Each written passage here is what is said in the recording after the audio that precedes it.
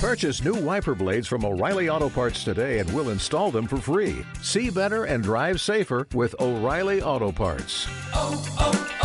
O'Reilly Auto Parts.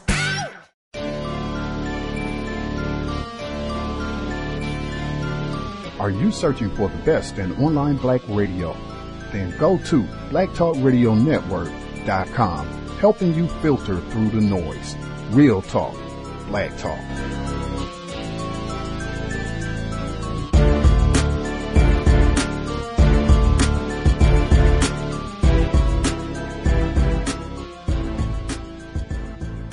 The internet is full of half-truths and all-out lies. We've all seen them, and many people on social media complaining about it.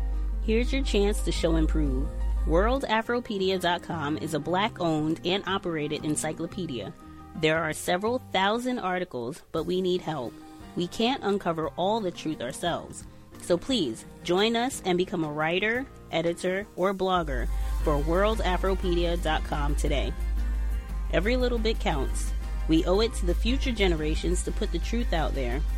Visit WorldAfropedia.com, the African-centered encyclopedia, a global database of African knowledge for the purpose of bringing about global African wisdom and understanding. WorldAfropedia.com.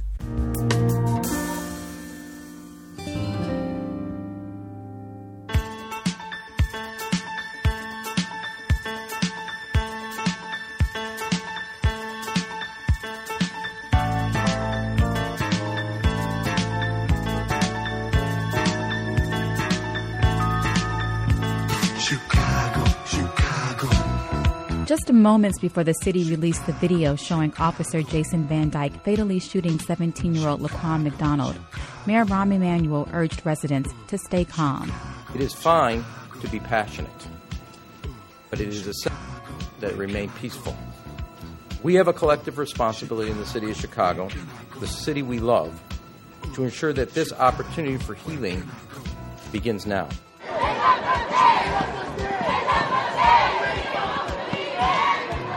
Hours later, young black people took to the streets to honor McDonald and protest police brutality. Given the fever pitch nationally in previous rioting in Ferguson and Baltimore, some braced for an uprising in Chicago. Activist Veronica Morris-Moore says that's because black youth are stereotyped. She participated in the protest last night. I think people expected Chicago to burst in flames because the dominant narrative out there is that black people are reckless and we don't care about communities and neighborhoods. I came from Birmingham, Alabama, but I came to Chicago for a better living and a job. I bought here at this house in 58. It ain't nothing to brag about, but it's mine. I moved in this house in 1957. It was mostly a white area. And when they said that the niggers was coming, they didn't say black, they said the niggers was coming.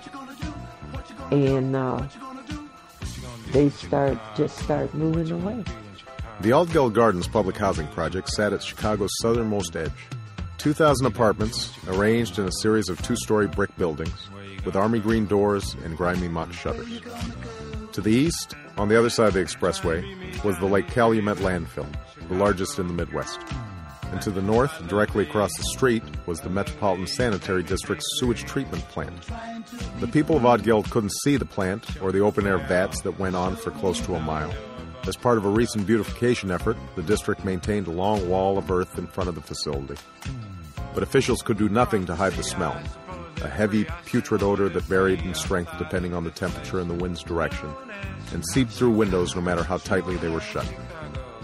The stench, the toxins, the empty, uninhabited landscape. For close to a century, the few square miles surrounding Altgeld had taken on the offal of scores of factories, the price people had paid for their high-wage factory jobs. Now that the jobs were gone, and those people that could had already left, it seemed only natural to use the land as a dump. A dump and a place to house poor blacks. I wanted to put this question to Wendell Pierce. It was a piece that appeared in Chicago by an editorial board member of the Chicago Tribune. Her name is Kristen McCreary. She wrote a piece about Chicago's financial crisis titled "In Chicago, Wishing for Hurricane Katrina." She wrote, quote, "I find wishing for a storm in Chicago an unpredictable, haughty, devastating swirl of fury, a dramatic levee break, geysers bursting through manhole covers, a sleeping city forced onto rooftops." She later apologized for offending the city of New Orleans. I see you have a new film coming out next month. December 4th. December 4th. How do you say it? Chirac? Chirac. And the mayor of Chicago, Rahm Emanuel, has gotten into it with you about the title, equating Chicago with Iraq in any way. Did you consider changing the title? No. That's an emphatic no. Want to give our listeners a preview of that film? Any kind of verbal trailer? Well,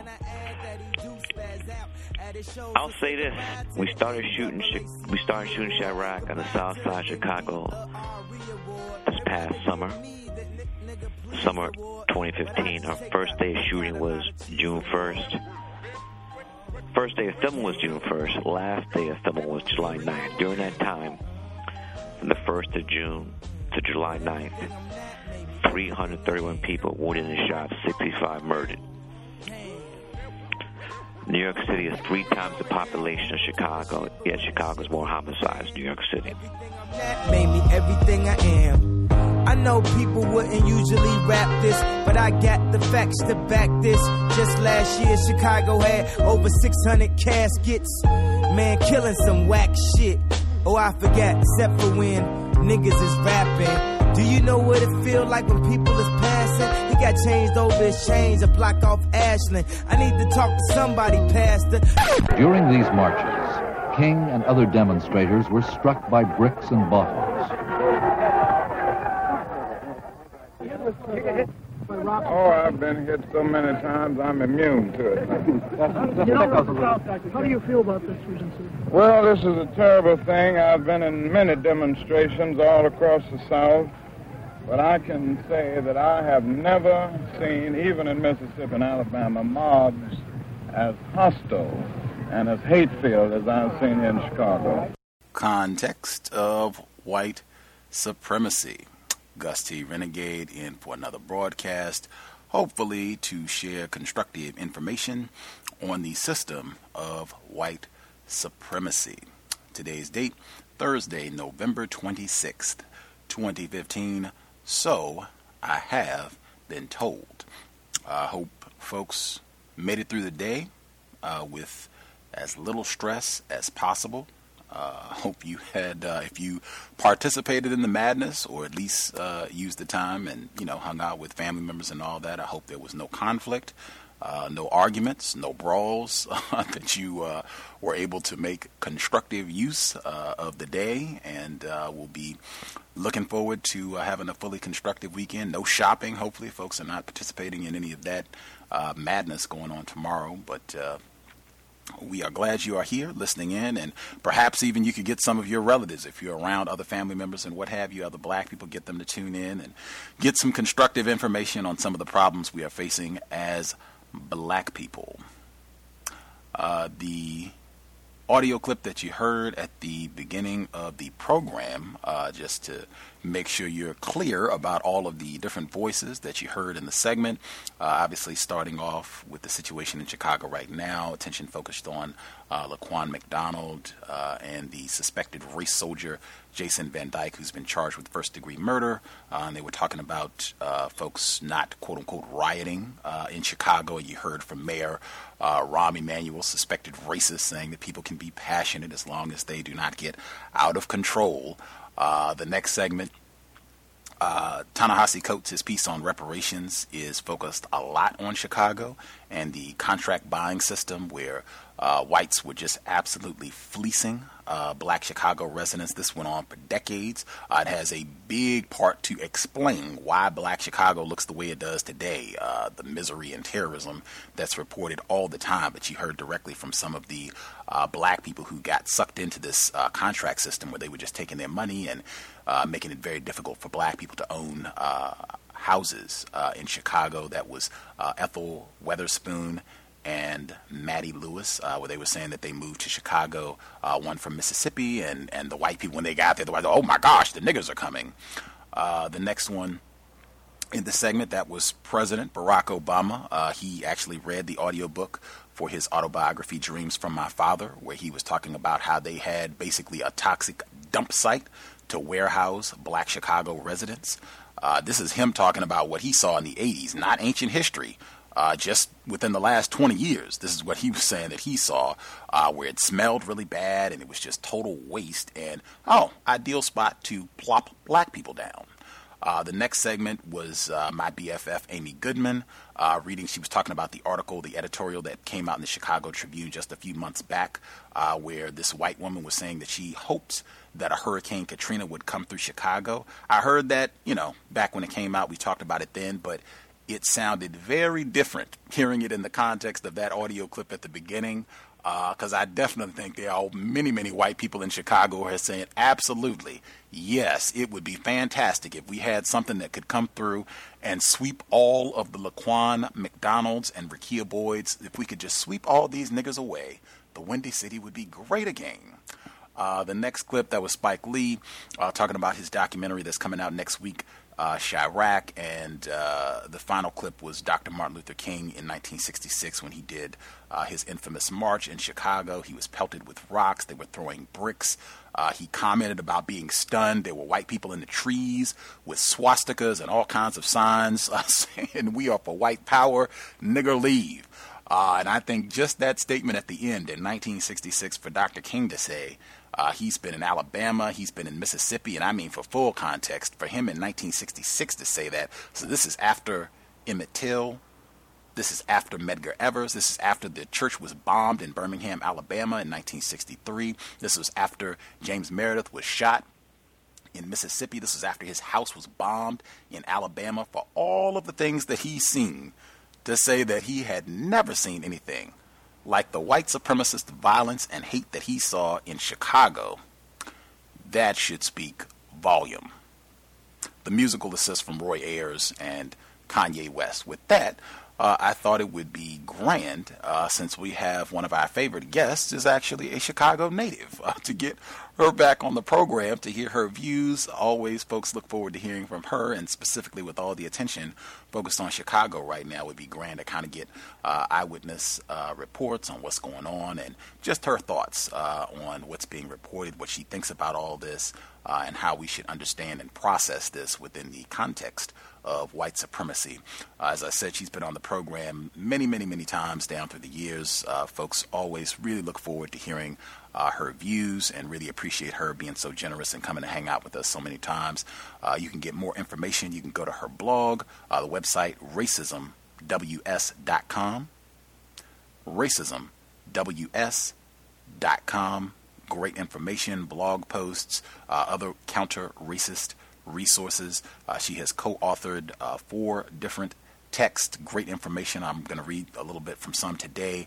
They include Trojan Horse, Death of a Dark Nation, Black Love is a Revolutionary Act, The Interracial Con Game, and The Beauty Con Game. Outstanding counter-racist material. I think picking up any one of them is great. If you do have to participate in any of the nonsense with the holidays, they would make great gifts. You can pick up some of those and give out some constructive resources to any black people that you care about. I think that would be a fantastic idea. Again, you can go to the website racismws.com, and as she regularly encourages, don't just be a spectator. If you get the book, if you've read the book, or you end up reading the book after the program, write a review. It's really helpful. Go to Amazon.com and you can find the title of the book. Leave a review. That's very helpful if you got some constructive information that helps you get a better understanding of racism. As I said, one of our favorite guests. Always a pleasure having her on the program and looking forward to getting into the dialogue. Joining us once again, Pam. Are you with us, Pam? Yes, good evening, Gus.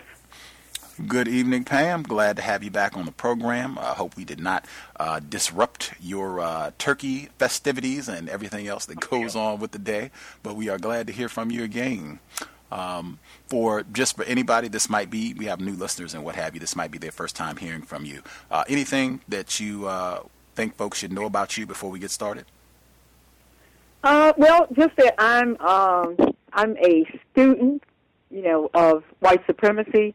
Certainly not an expert. I find that it's one of the most important discoveries that I've made in my life in terms of that it actually existed, the system of white supremacy. And I'm so grateful to all the people who made that possible. I thought about this the other day when the person that introduced me to Neely Fuller. I wasn't even going to go to the website. This guy was in class with me, in a class for my job, and he said, we were talking, and he said, you ought to check out a counter-racism.com, I think that's what it was. And I was thinking, I ain't going to do that, And finally, I did. He kept mentioning it, and I did. And that's when I came across, that was my first introduction to Neely Fuller, and to the men that created the website, Ed Williamson and Josh Wickett. And I watched some of the videos, and I was just mesmerized because I was like, wow, look at these guys. They're sitting here and they're saying things, and Mr. Fuller was saying things I had never heard before. So I just want to say I'm still in the process of learning. I'm taking 2 steps forward and 1 backward, and that no one should. The only contribution I'm really trying to make is to encourage people to think for themselves. I'm not trying to tell people what to think, even though I would love to do that.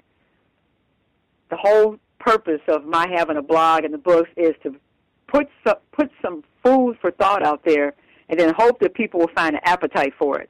But at the end of the day, you still got to be able to think for yourself, and you still got to follow the logic for yourself. Don't follow me. Mr. Fuller says don't follow him. Don't follow anybody, because you never know when that person may mislead you accidentally or deliberately. So my whole thing is be your own leader. So that's what I would say that, if I was going to introduce the work that I'm trying to do, and that is I'm trying to present food for thought and hope that people will pick up the train of logic and follow it for themselves. RacismWS.com. More information. You can purchase any of the books. They are in hard copy, or you can get the ebook, and then you can also read the blogs as well. And then you can also go back in the archives and hear she's been on the program many, many times. You can check out, we talked about all the books in detail and other topics relating to white supremacy, racism. Before we get to Chicago, because we are going to spend a good chunk of time on that, but before we get to Chicago, I've been trying to bring it up as often as possible because it just has not gotten adequate attention, and I think it's one of the most important events of the year that people should be focusing on and getting details about. The trial of Daniel Holtzclaw, former enforcement official in Oklahoma.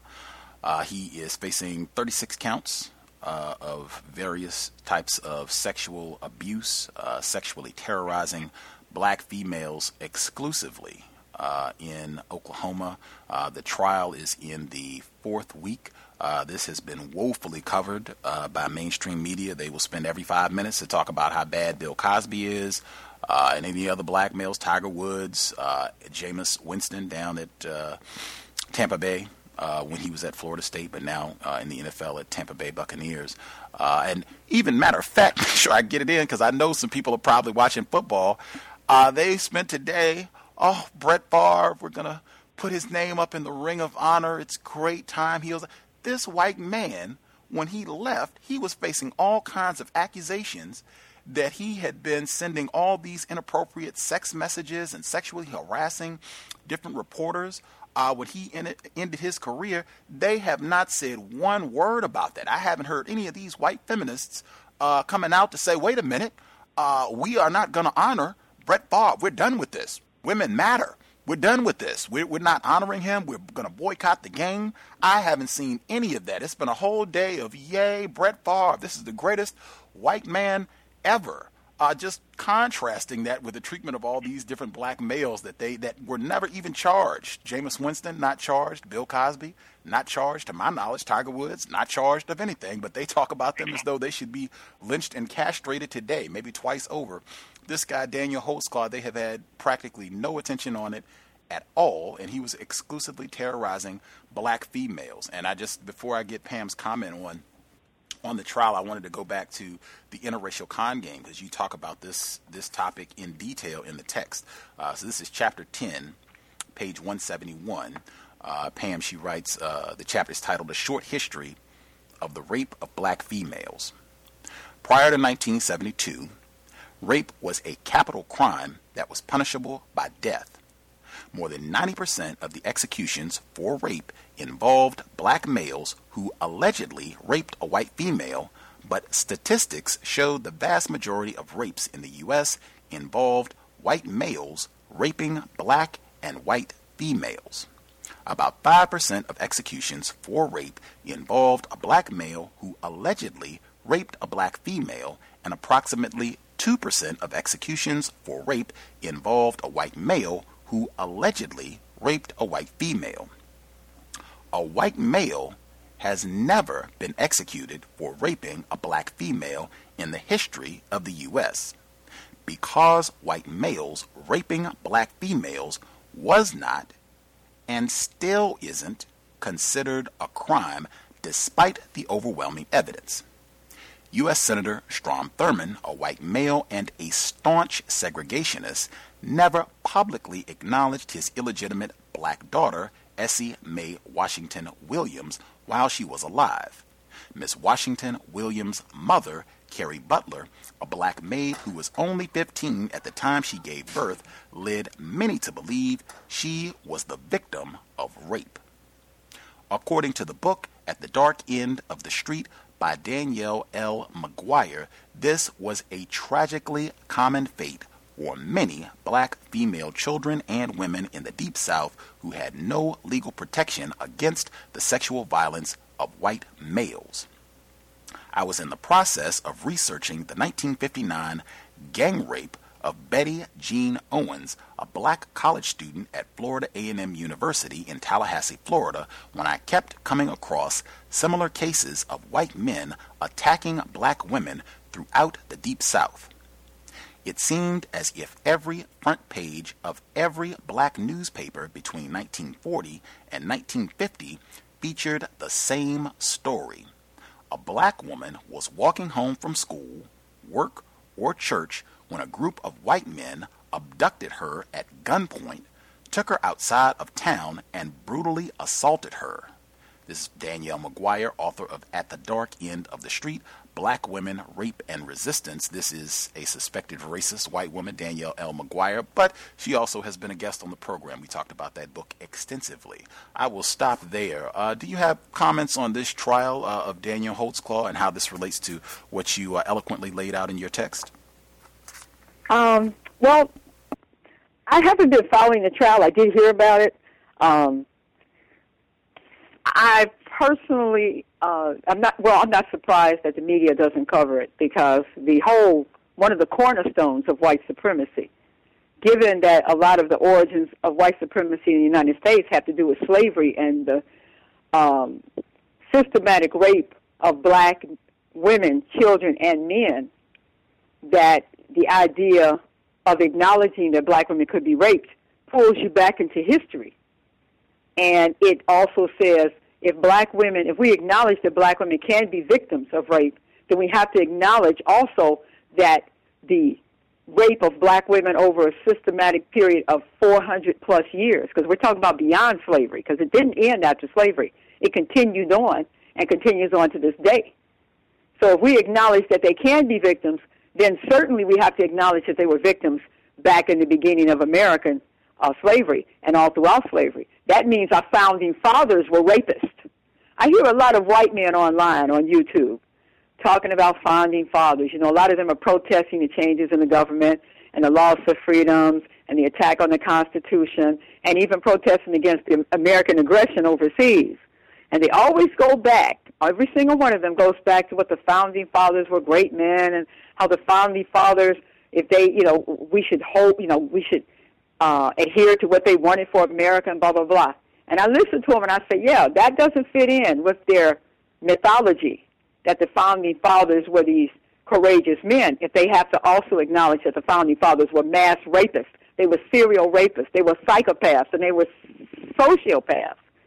They can't acknowledge that, So to keep from ever acknowledging the European male's history with women of color, and particularly black women, they have to make black women unrapeable.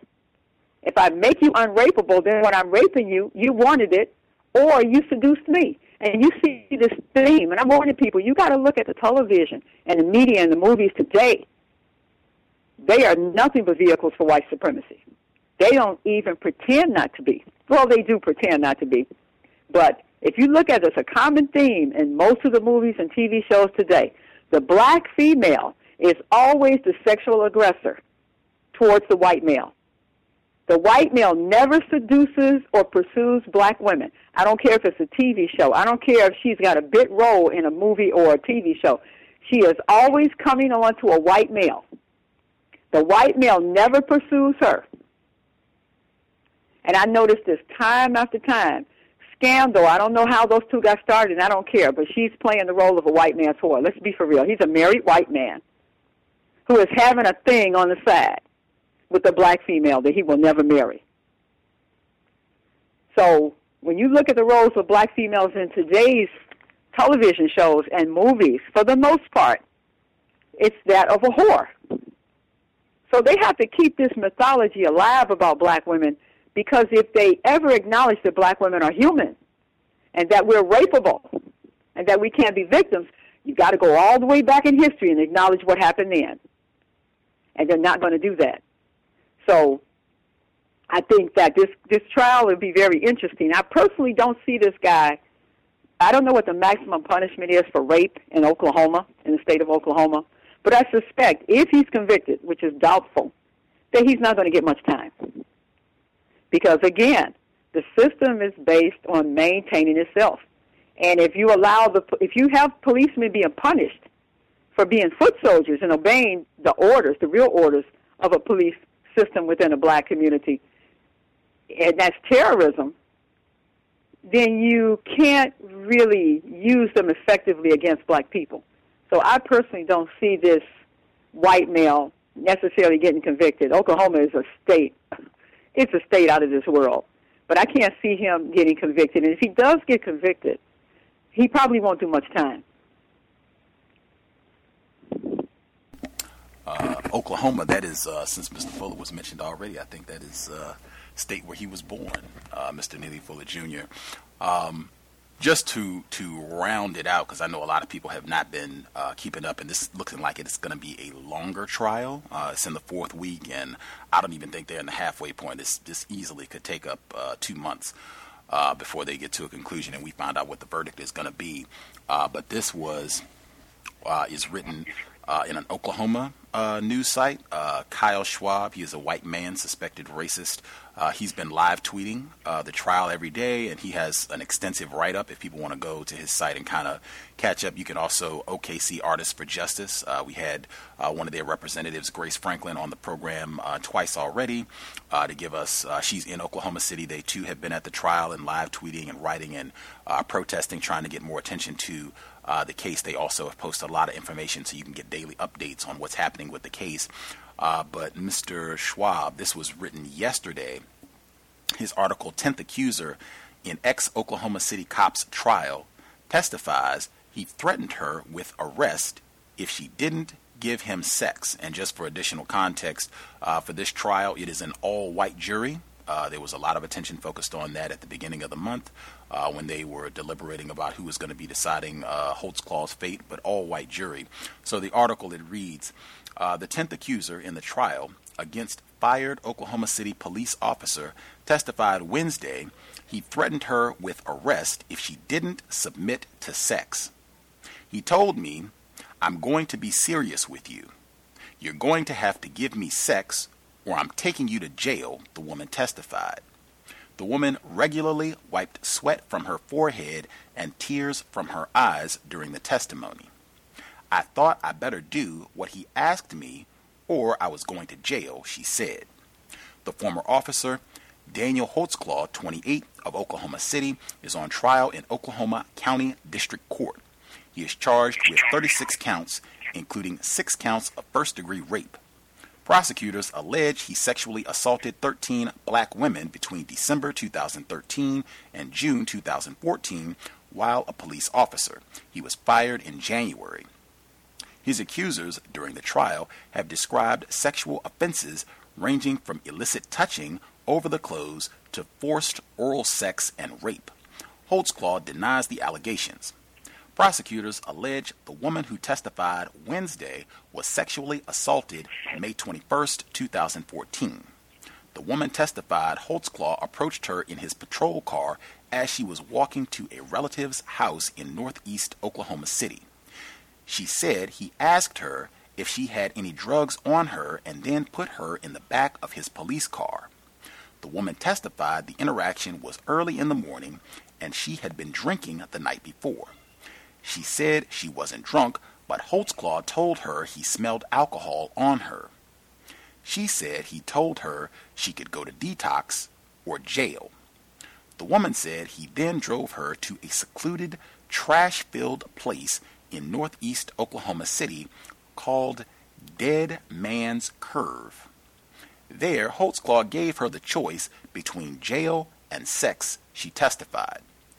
The woman said she had to perform oral sex before the rape. He unzipped his pants and I gave him some oral sex. He said, "Get out of the car and pull your pants down," she testified. He told me to bend over the back seat. The woman said that after the sexual assault, Holtzclaw drove her around the corner and dropped her off. She said she told her boyfriend right after the abuse, but didn't tell the police. She said she couldn't call the police. I will stop right there. This is the 10th victim in this case, and there's been a pattern of the defense attacking these black females and saying, well, oh, you have a drug history. They tested one of the victims, and she tested positive for drugs the day that she testified, and have pointed out that some of the victims that they have criminal records. So they have used all of this to basically say that these are lying crackhead wenches, and you can't believe anything that they say. Any comments from what you've heard? Yeah, as a matter of fact, that's something that also needs to be recognized, is that the same kind of stigmatizing that goes on with young black males goes on with young black females. The whole thing is to give you felonies give you a felony record so that anything that happens to you, you're instantly not credible. And he's done this with black men for a very long time. The whole legacy of rape, and this is what I believe. I believe in something called racial memory, and I talk about it in the second book, Black Love is a Revolutionary Act. I believe there is such a thing as racial memory. I don't believe people are born with a blank slate. I don't believe that, I believe the experiences of our ancestors are transmitted along to us through our DNA. And that a lot of the pain that I see in black women is not just from what is happening in our individual personal lives, but our whole legacy of mistreatment. And I think that when you look at a group of women and men, but let's just talk about the women for a minute. When you look at a group of women, and that's the one thing that separates a good woman from a bad woman, is her sexual experiences. Women are categorized and forced into categories based on their sexual experience. Were they pure when they were young? How did they lose their virginity? Who are they having sex with? All of this is cast aspersions upon our character as women. So when you've got a whole group of women who have been treated and viewed as having no integrity, as being whores, and then you've got that legacy of rape, it has done a tremendous amount of damage to black women's self-esteem in terms of whether or not anybody even believes that we're victims. They say that, I believe this. I know this guy had a radio show years ago. He asked women to call in if they had been raped. And I caught the tail end of the show. And I do remember this one black female calling in. She looked like she sounded like she might have been in her 30s. And she was raped by a family acquaintance. And he said, why didn't you report it? Because what he found was woman after woman after woman after woman was coming onto the program and saying they never told anybody. I even have a male friend that told me that he's talked to several. He's a type of person people can talk to very easily. He's heard the same story from countless women, that they've been raped and they've never reported it to the police. They never told anyone. And so this particular radio show host, this lady that called in, and he said, why didn't you report it to the police? And she said, I didn't want to get him in trouble. She was speaking about a black male. But I think the whole thing is black women are probably the least likely to report a rape. First of all, if it's a black male, we know the system doesn't care. They just don't care. And 9 times out of 10, it may be somebody you know. So now you're in this whole thing of being, feeling responsible because this man might go to jail, blah, blah, blah, blah, blah. And if he's a white man, you know the system's not going to believe you. They might believe you if you say it's a black guy, but they're not going to believe you if you say it's a white guy. So I suspect the number of white men raping black women in this country is probably a lot higher than anybody would ever suspect. So I think for black women, being the most victimized women in this planet, but to also be the least believable victims, and to be the women who no one seems to care about protecting anywhere, I think it's created a tremendous amount of damage to the black female psyche and a sense of powerlessness. Because I would tell you something, when you see people who are angry, what they're really saying is, I'm angry because I'm scared, and I feel powerless to change my circumstances. That's what's really behind the anger. It's a defense mechanism against fear. When you see people angry, you see women angry, they're really telling you, I don't know any other way to express it without being vulnerable. I don't know any other way to deal with it than to put on this big show of power. But in reality, I'm scared.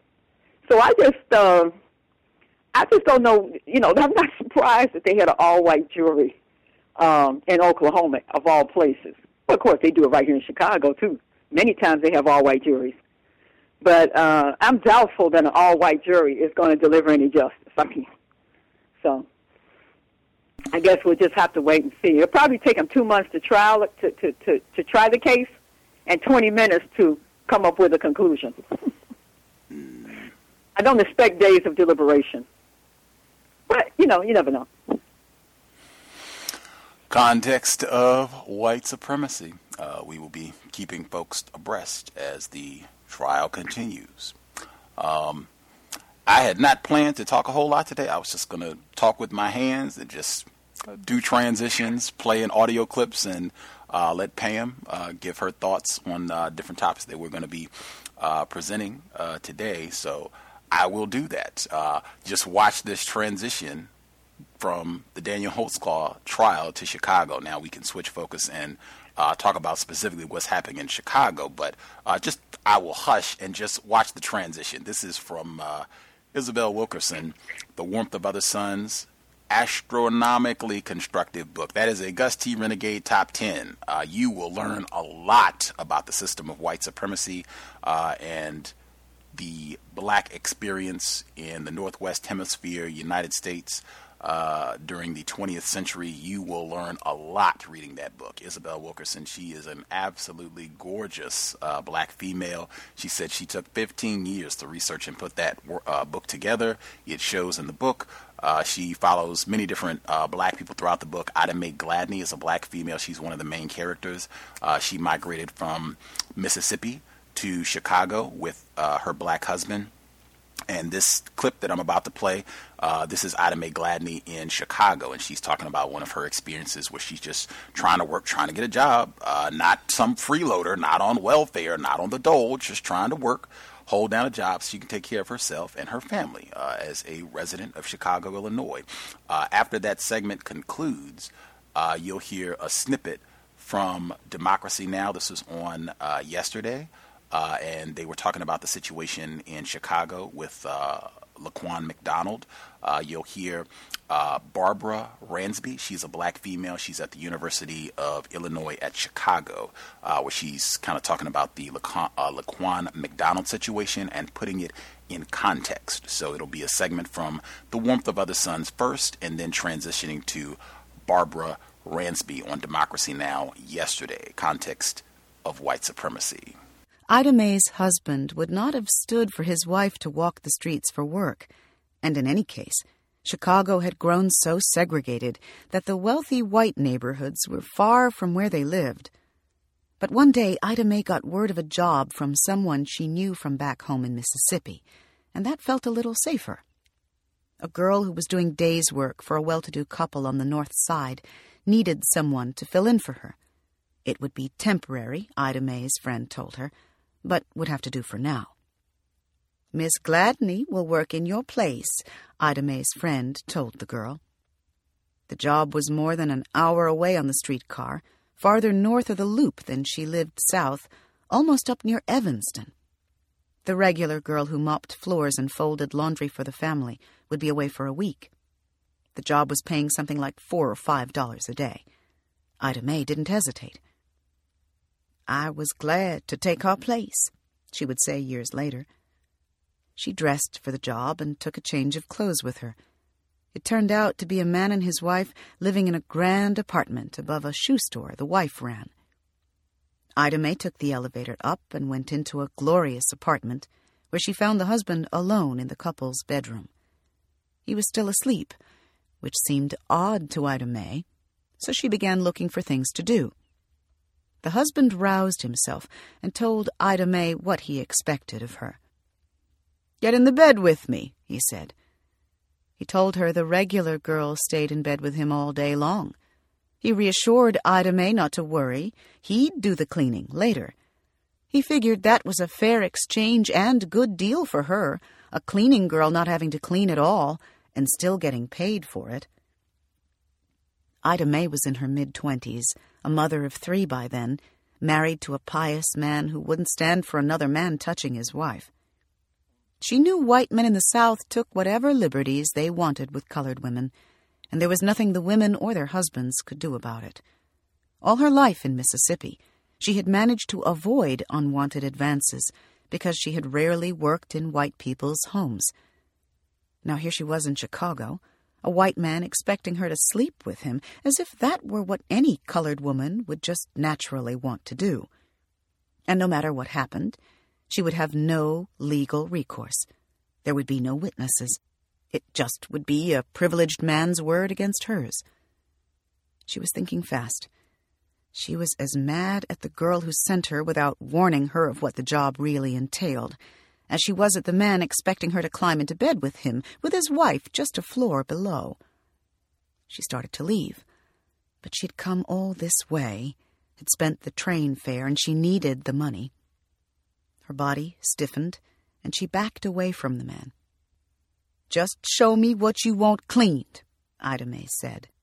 Somehow, something in the way she stood or looked straight at him as she said it let the man know she meant business.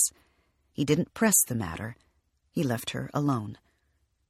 "He didn't say no more, 'cause he seen I wasn't that type of person," Ida Mae said years later. And perhaps in that moment, Ida Mae discovered one difference between the North and South. She would not likely have gotten out of it in Mississippi. Her refusal would have been seen as impudence, all but assuring an assault. And there would have been nothing done about it. Here, the Northern men seemed to view such a conquest as a hoped-for fringe benefit, rather than a right. That, along with Ida Mae's indignation over the whole thing, appeared to keep her safe. That day, she cleaned the bathroom, the kitchen, the bedroom, and changed the linens as she had gone there to do. The man stayed in his room. She never went back. She missed out on the rest of the week's pay, which she desperately needed. Later, she confronted the regular girl who worked for the couple. "So you don't do nothing but stay in the bed all day, huh?" Ida Mae said. "Don't ask me to go back up there again." The girl paid Ida Mae out of the money she was making off the couple. The whole sordid affair stayed with Ida Mae for years. She couldn't see how the girl could live with herself. "I just don't know," Ida Mae would say years later. "Supposing the wife came back home. I just couldn't see how she did it." This the city of Chicago. And Professor, could you put this in context of the ongoing and historical problems that citizens of Chicago and the black community especially have encountered with the police? I mean, I think there was a report by Truth Out earlier this year that the Chicago police appeared to be officially undercounting the number of people killed by the police. But talk about this historical problem in the city. Right. Well, there's the specific issue of undercounting and making data available, which has been an ongoing problem. But, of course, Chicago is the place where John Burge, former police supervisor, carried out systematic torture of young black men in the police district, including electroshocking genitals and putting plastic bags over the heads of people that they were trying to coerce into confessions. All of this has now been documented. Many of his victims have been exonerated. But the fact that this could go on for over a decade in Chicago suggests some very, very deep-seated issues of racism and corruption in the police department. And that has to be taken very, very seriously. That is a part of the legacy that we are confronted with right now. Of course, even going back to the assassination of Fred Hampton, the Black Panther Party leader and NAACP leader in 1969, where the Chicago Police Department was implicated in his murder. There is a question of confidence, of accountability, of cover-up. But unfortunately, it's not just Chicago. African American communities around the country have been at odds with police departments that have been insensitive to black communities, that have engaged in racial profiling, and that have been all too quick to use lethal force against young black bodies, black and Latino people in general, but black people in particular. And I think that's why we've seen the Black Lives Matter movement garner so much support. That's why we've seen young people in the Black Youth Project 100 be so vigilant in exposing the kind of police abuse that we've seen here in Chicago and elsewhere. So it is coming out of a historical context, but it's also transcends Chicago.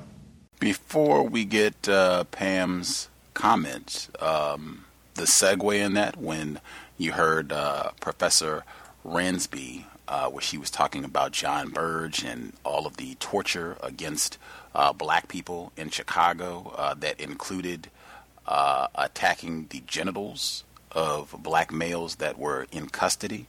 Just going to go back to the interracial con game one more time and read a quick segment. This is chapter 16, The Homosexual Racist White Male.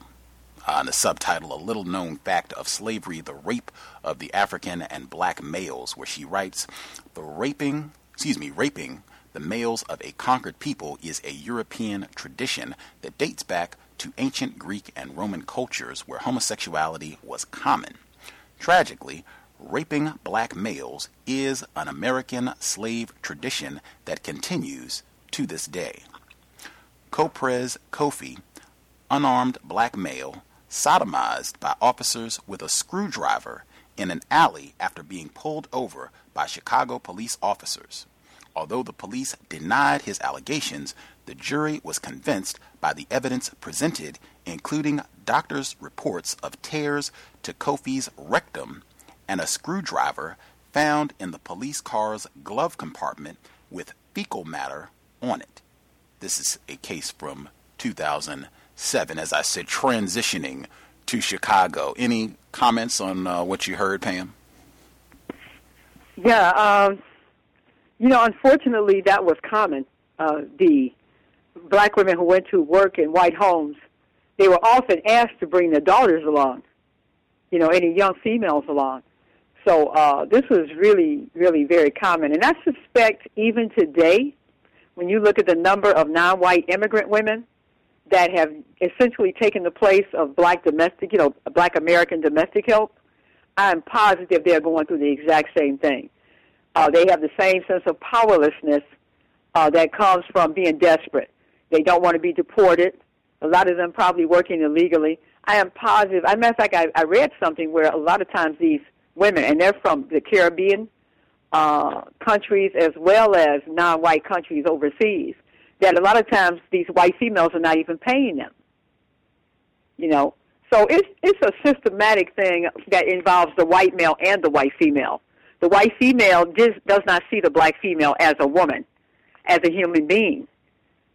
She has, you know, seldom during those times ever. If anything, she resented the black female in these homes for the man paying any attention to her. Or maybe she welcomed the black female in the home because that got the sexual pressure off of her. I wouldn't be surprised if it was more common that she wanted his sexual attentions diverted elsewhere than being jealous. But in any case, yeah, I'm sure that that's going on to this day. Jobs are very hard to come by. It doesn't take working in a kitchen to be in that situation. I'm sure that's happening in offices all across the country, in workplaces all across the country, where women, particularly minority women, so-called minority women, particularly women of color, non-white women and black women, are being coerced into giving sexual favors to keep a job, to get a job. So, you know, it's just a very, and then, you know, men are also being sexually propositioned. There's been a lot of rapes of black men by police officers. There was a case in Brooklyn, I think it was, in New York, maybe about 10 years ago. I listed that in the book. And these I think they were African males, they claimed that this police officer had taken them in the van and had raped them. I mean, it was over 12 of them that said that, and of course, they weren't believed. So I believe rape is a tool of the white supremacy system. It's a way of showing it's a way of showing power, of dominating the victims. So it's really heartbreaking to even think back on what these poor black women who were just trying to bring food food and money into the home, what they had to endure. Because for everyone that said no, there was probably one that felt compelled to say, that felt pressured to go along with it. Particularly in the South. In the South, you probably couldn't even refuse to do it. So, this is the legacy that we're dealing with, and this legacy has tainted our relationships with each other, the respect that black men have for black women, knowing that they couldn't protect them, the respect that black women have for black men, knowing that they couldn't protect them. So I think all of this kind of legacy has really devastated the respect level between black men and black women. And that's why I wrote that book, Black Love is a Revolutionary Act, to explain to the best of my ability why we're at each other's throats. And if we don't wise up and get it through our big, thick heads that we are all we have, I don't care if you got an Asian woman in your bed tonight. I don't care if you got a Hispanic man sitting across the table from you. At the end of the day, when you have a community that you have to go to for support, when you have a community that you're going to need to go through this economic change that is occurring, you're not going to be going to the Hispanic community, you're not going to be going to the Asian community, and you're not going to be welcome in the white community. We got to get out of this psychological trap of fantasy world that we're in, where we watch all this television, and we watch black people in positions of power, and we start to buy into this. We got a black president. We buy into this madness that somehow this country has changed, and we don't need each other. We need to wake up and understand that nothing has changed like we think, and all we really have is each other. And we can watch all the Tommy Sotomayers we want, where we trash each other, but at the end of the day, these are the same people you're going to have to come back to for help. The same ones that you trashed and abandoned and rejected are going to be the only ones that you're going to be able to turn to for help. And we better get real about that. Before we get to some of the more details about the incident, like I said, Laquan McDonald and Rekia Boyd, some of the things that folks are talking about, the chief prosecutor in Chicago who will be handling the McDonald case, Anita Alvarez. There's a post, The Horrifying Behavior of Anita Alvarez, Chicago's head prosecutor.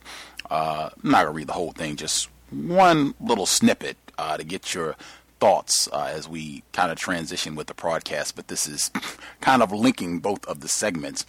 This subheading, Alvarez punishes woman for standing up to law enforcement. Here's another mind-blowing example of Alvarez's terrible use, my word, of discretion. In 2010, Tiawanda Moore filed a complaint with the Chicago Police Department claiming that she had been sexually harassed by law enforcement.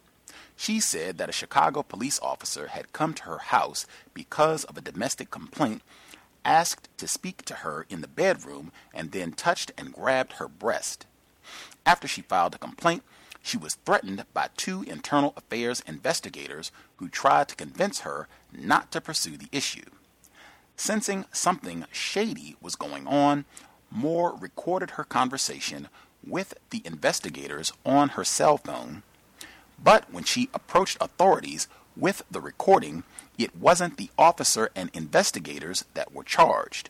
Instead, Alvarez's office charged Moore with violating the state's now non-existent wiretapping law. The charge could have landed her in prison for up to 15 years. Luckily, in a great example of jury nullification, she wasn't convicted. Said one juror, everybody thought it was just a waste of time and that Moore never should have been charged. Again, this is the same prosecutor who is handling the Laquan McDonald shooting, first-degree murder charges. Any responses, Pam? Well, all I can say is she was lucky. It can say for everyone to, in just my opinion, and I've heard this from rape, from organizations that counsel rape victims, is that for everyone that's reported, there's probably maybe 25 to 50 more that aren't. So I commend her for having the courage. Because I think, personally, people can sell all the whoop tickets they want about, if they did that to me, blah, blah, blah, and all that. But I'm going to tell you something. I'm scary. I'm a scary person. And to me, it takes a lot of courage to go up against a police department like Chicago. Not some small-town police force, which is just as dangerous, but to go up against, to live in Chicago and know what the police department is capable of, to go up against them and file charges and file complaints and record police officers is an act of courage. Now, that's a counter-racist act, if you ask me. And that's an act to me that this person took it upon themselves to be their own leader and to go forth and do and try to right an injustice.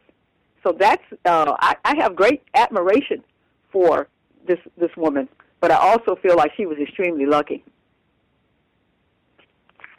Might not be. At least it's been my experience. Enforcement officials, they tend to keep tabs on that sort of thing. Like, oh, you want to try and report one of us? We got your information. We got your driver's license and all that. We'll just hang out at your house. And I've seen lots of evidence that they even do this for some white people. So you can imagine what they reserve for black people. That they'll just hang out at your residence, hang out at your job, that sort of thing, and you'll just be harassed as long as they feel like doing it. Since you want to try and get one of us in trouble, no problem. We will fix you. And we got a whole team of armed race soldiers with badges to go out and coordinate our activity, our surveillance, or whatever else we want to do to retaliate against you. And I've heard a lot of people say that that's a part of what keeps more people from trying. I think even some of the victims in Oklahoma City were saying that, they were afraid. They didn't want to be harassed, and that was what they expected would happen. I guess even before I proceed, have you seen the prosecutor, Anita Alvarez? Have you seen her? Do you know what she looks like? If I remember correctly, she's dark-haired, and, from her name, I would assume she's Hispanic, but I don't think she looks particularly, matter of fact, I look online, I don't think she looks particularly Hispanic, but yeah, she's a Hispanic woman, and I think I've seen her here and there, but if you're in that system, then you're of that system. So, let's see, Alvarez. I was going to ask if you thought she was accepted as a white person. Do you think she's accepted as white, able to function as white? I think that given her position, she will probably have a better chance. But I think, she looks Hispanic to me. So I suspect that she's probably one of the tokens that they sprinkle throughout, one of the puppets that they sprinkle throughout. I mean, she's obviously under the, she's obviously not operating on her own behalf. I mean, her power is limited. But, they put these, they sprinkle in these faces, these Hispanic and black people. And I want people to I want to ask people something, because I started to do a blog post about it. Check it out. Every single time some injustice is happening and they have a press conference, they always have the white person and black people standing right behind them in camera vision. I watched it at the press conference yesterday with Ron Emanuel and the police chief McCarthy talking about the young man that was killed 16 times, shot 16 times, and how the policeman was arrested. And every time I watched how the people came in behind them as they were standing at the podium, and they rearranged themselves, so a black man was standing right behind Mayor Emanuel. And I watched that. They make sure that black people are always standing right behind them to the left or the right, within camera range, whenever they're talking about something that's happening, particularly to black people, or anything that makes the public mad or angry, whether it's about taxes, whether it's about corruption, whether it's about racism. They always make sure black people are in the camera view. And I just wonder if anybody else had noticed that, because I saw it clearly yesterday, and I said, wow, you would think that the city administration is 98% black when you watch these press conferences and news conferences. So it's a psychological trick of the eye to make sure that when they're mistreating black people, there's always black people's faces in that camera view. And make sure that we think they're part of the problem. Black people are part of the problem. I have seen that pattern myself. I know with Bill de Blasio in New York, he's mayor of New York, and that would be a cowbell. I don't have my screen up to do the cowbell, but that would be a cowbell. Frequently, he will have his wife, who is a black female, she will be present, or their quote-unquote biracial children will be present. Or other black people, citizens of New York, who I guess are supporters of Mr. de Blasio or in his administration, they'll be hanging out. And especially if it's anything that seems like it's going to have a racial angle to it, like the situation in Chicago where you got this white race soldier who's shot this black teenager, shot him 16 times, or situations in New York when they were talking about Eric Garner and some of the other cases that have played out over the past few years or so. They will get these non-white people, they'll get these black people up in the frame. So, of course, it's not racism. It's not white people that are making this decision. Look at all those black people that are up there and what have you. What are you talking about, white supremacy? I saw tons of black people up there when they made this announcement. They are very shrewd with deliberately staging those sort of events. It's almost like they got to count. Got to make sure, wait a minute, we don't have enough niggas. Wait a minute. Go grab a black person. Okay. Now we got to get and make sure you get them close to. Okay, great. Now start over and do it again. Like it's all coordinated, all meticulously planned. In that vein, even get the black. I'm sorry. No, go ahead. I was going to say, even get the black cook from the lunchroom. Exactly. Just put them in a suit. The apron and give them a jacket. Exactly. Just clean them up, put a suit and tie on them, and it'll be good to go. And then as soon as okay, nigga, get back in, the kitchen or wherever. Get your mop back, get your broom back, and we'll be good to go. They're extremely skilled at pulling off that sort of visual deception. With the whole hubbub around Laquan McDonald, and for folks, I guess, who are not informed, as you already stated, this was a 17-year-old black teenager, black male. He was shot and killed by this white enforcement officer, race soldier, Jason Van Dyke. He was just charged yesterday with first-degree murder. This happened over a year ago. When he killed this young teenager in Chicago. They just released the dash cam footage after your mayor, Rahm Emanuel, he and other whites, powerful whites in Chicago, fought diligently for over a year to keep this dash cam footage from going public. And this race soldier, Jason Van Dyke, he stayed on the payroll. Even though he was not active duty, he was still getting his money. You taxpayers in Chicago were funding him so he could twiddle his thumbs or whatever else he was doing for the past, I think, 400 days or so. What are your thoughts of the case? What have you been seeing, hearing in Chicago? Well, someone told me, and I'm not sure, so maybe I shouldn't even mention this. I heard he was in productive custody. I feel like this. He was doing his job, and they're going to take care of him. It doesn't matter if he's on paid leave. I mean, that's irritating when you hear they're on paid administrative leave, but it wouldn't make a difference. His family is going to get money from somebody. The union, from what I hear, the policeman's union, is probably taking care of his family, paying whatever it is that they pay. And he's going to get money from other quote-unquote sources. I really believe what happens when these white policemen are actually charged with harming or murdering a black person, that the system kicks into high gear and forces and resources come unseen to aid this person in their legal defense and to help their family and to make sure that if they spend any time in jail, when they come out, they're going to be taken care of. Because these are, like you said, race soldiers. They sometimes have to, take one for the team. But that's all it is taking one for the team. The team is going to take care of them. So I would caution black people, don't get happy about it. Don't get encouraged about it.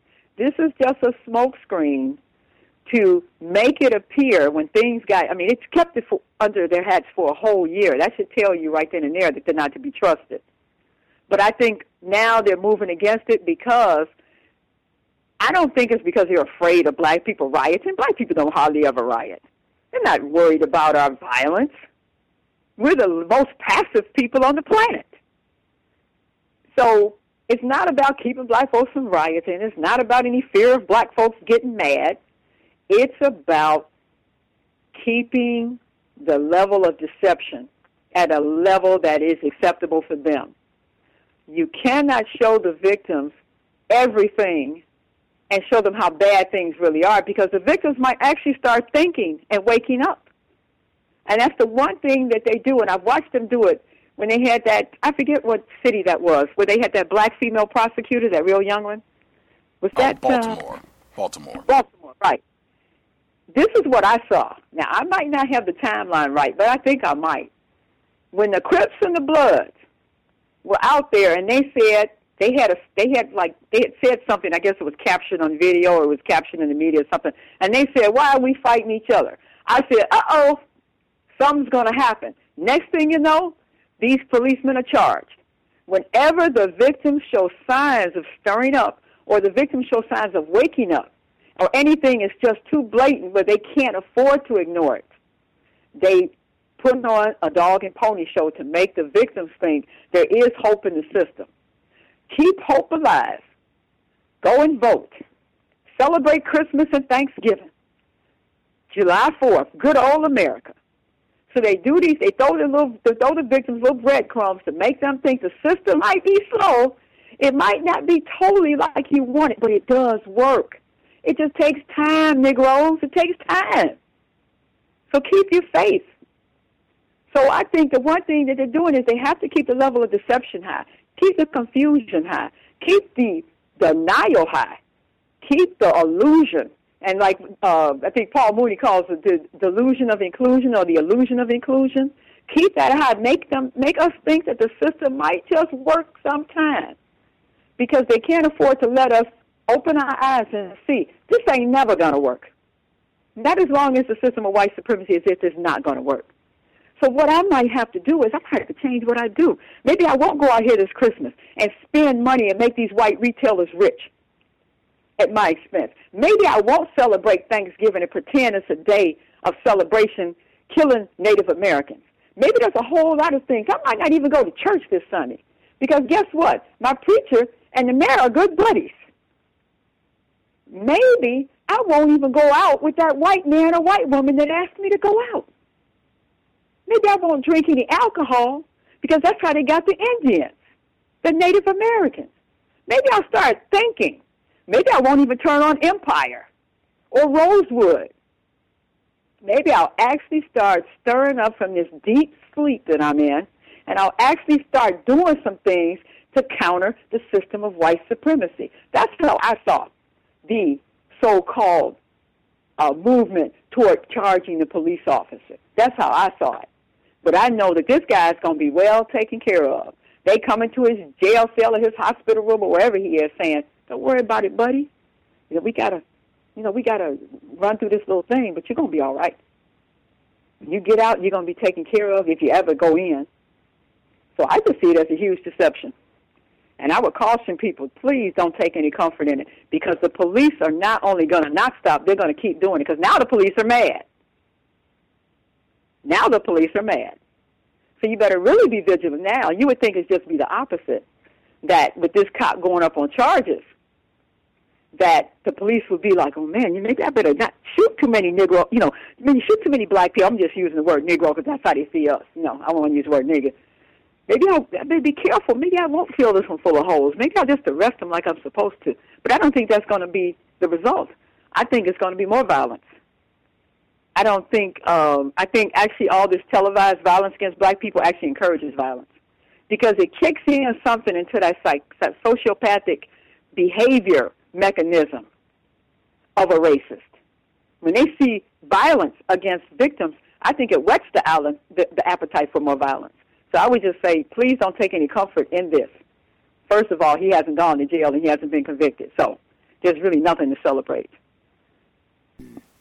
I know that was a mouthful, but, those were my thoughts when I was watching that press conference yesterday.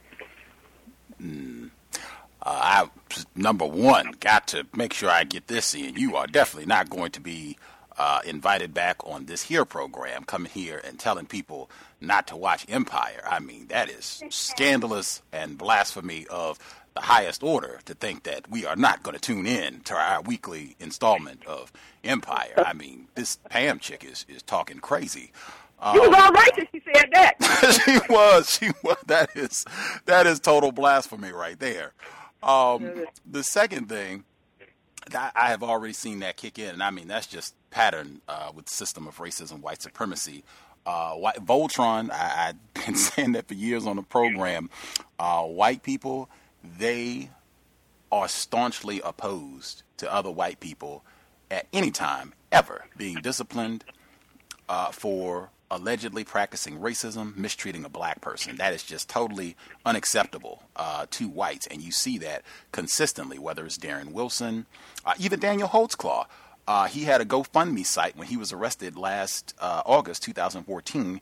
He got almost $10,000 in a matter of days. Now, this is somebody facing 36 counts of sexual terrorism against black females exclusively, and even then, white people say, oh man, we got to support this guy. What do you do? If you look online, you'll see hashtags Free the Claw. Justice for Daniel Holtzclaw. This is an outrage. This is a disgrace. We got to get him out. Consistently, they do this sort of thing where they will look out, and I've already seen the reports where the Fraternal Order of Police in Chicago, they're looking to get money together so that when Jason Van Dyke, if he can get bail, that they will have the money right and ready so that he can exit and not be behind bars. This is standard operating procedure for white people, and we've even pointed out the double standard when it's been black officers in this position. They don't do the same thing. They don't make sure that black officers get that nice big check and that their family is taken care of and all that. They don't do that. They look out for other white people, and it seems to be regardless of what they are charged, accused of doing. Right. Quick, this is a sound clip just to give a little bit more detail about Jason Van Dyke, and I really want to try to broaden this out because we were talking about that before we went on air about not looking at this incident in isolation. I think Professor Ransby, she was making that point in the clip on Democracy Now!, going all the way back to the Chicago Police Department and the role that they played in the assassination of Fred Hampton and Mark Clark in 1969. Long history of white terrorism against black people in Chicago. But this is just additional information about race soldier Jason Van Dyke, and then we'll get Pam's comments, context of white supremacy. The I-Team tonight has been looking into the patrolman who is now charged with murder, Officer Jason Van Dyke. Tonight, the question is, who is Van Dyke and what is his work history? Eyewitness News investigative reporter Chuck Gowdy joining us with more on that. Chuck. Kathy, Jason Van Dyke has been on the job 14 years. He's 37 years old, currently being held without bond. Tonight, leaders of his union, the Fraternal Order of Police, have sent out an email to all current and retired FOP members asking them to contribute to a fundraising effort for bail money once bond is set. Mr. Van Dyke does have a history of citizen complaints, all of which ended up in no discipline. Tonight, though, he sits in jail charged with murder. When Van Dyke fired 16 shots into the Chicago teenager more than a year ago, it wasn't the first time that he ended up subject of an internal affairs case. 17-year-old Laquan McDonald's death, now a murder according to Cook County prosecutors who filed that charge today, was excessive force, they say, for a suspect with a knife. Despite the matter being juggled by police and politicians the past year, Van Dyke's attorney says the actual case will be decided on a different standard. Thankfully, politicians will not be deciding the fate of my client in this case. It will be either a judge or a jury. Based on the video alone, it could be a tough case. A tough case for Officer Van Dyke to win, according to ABC 7 legal analyst Gil Sofer, a former federal prosecutor. The video certainly makes it appear that the man was fired upon when he was walking away. It doesn't show that he posed an immediate risk of harm to the officers. And the fact that what the officers were responding to was a burglary at a freight yard, not a kidnapping, not an attempted murder, not a very violent act. At least 18 citizen complaints have been filed against Van Dyke in his 14-year career, but he's never been disciplined, according to a University of Chicago database.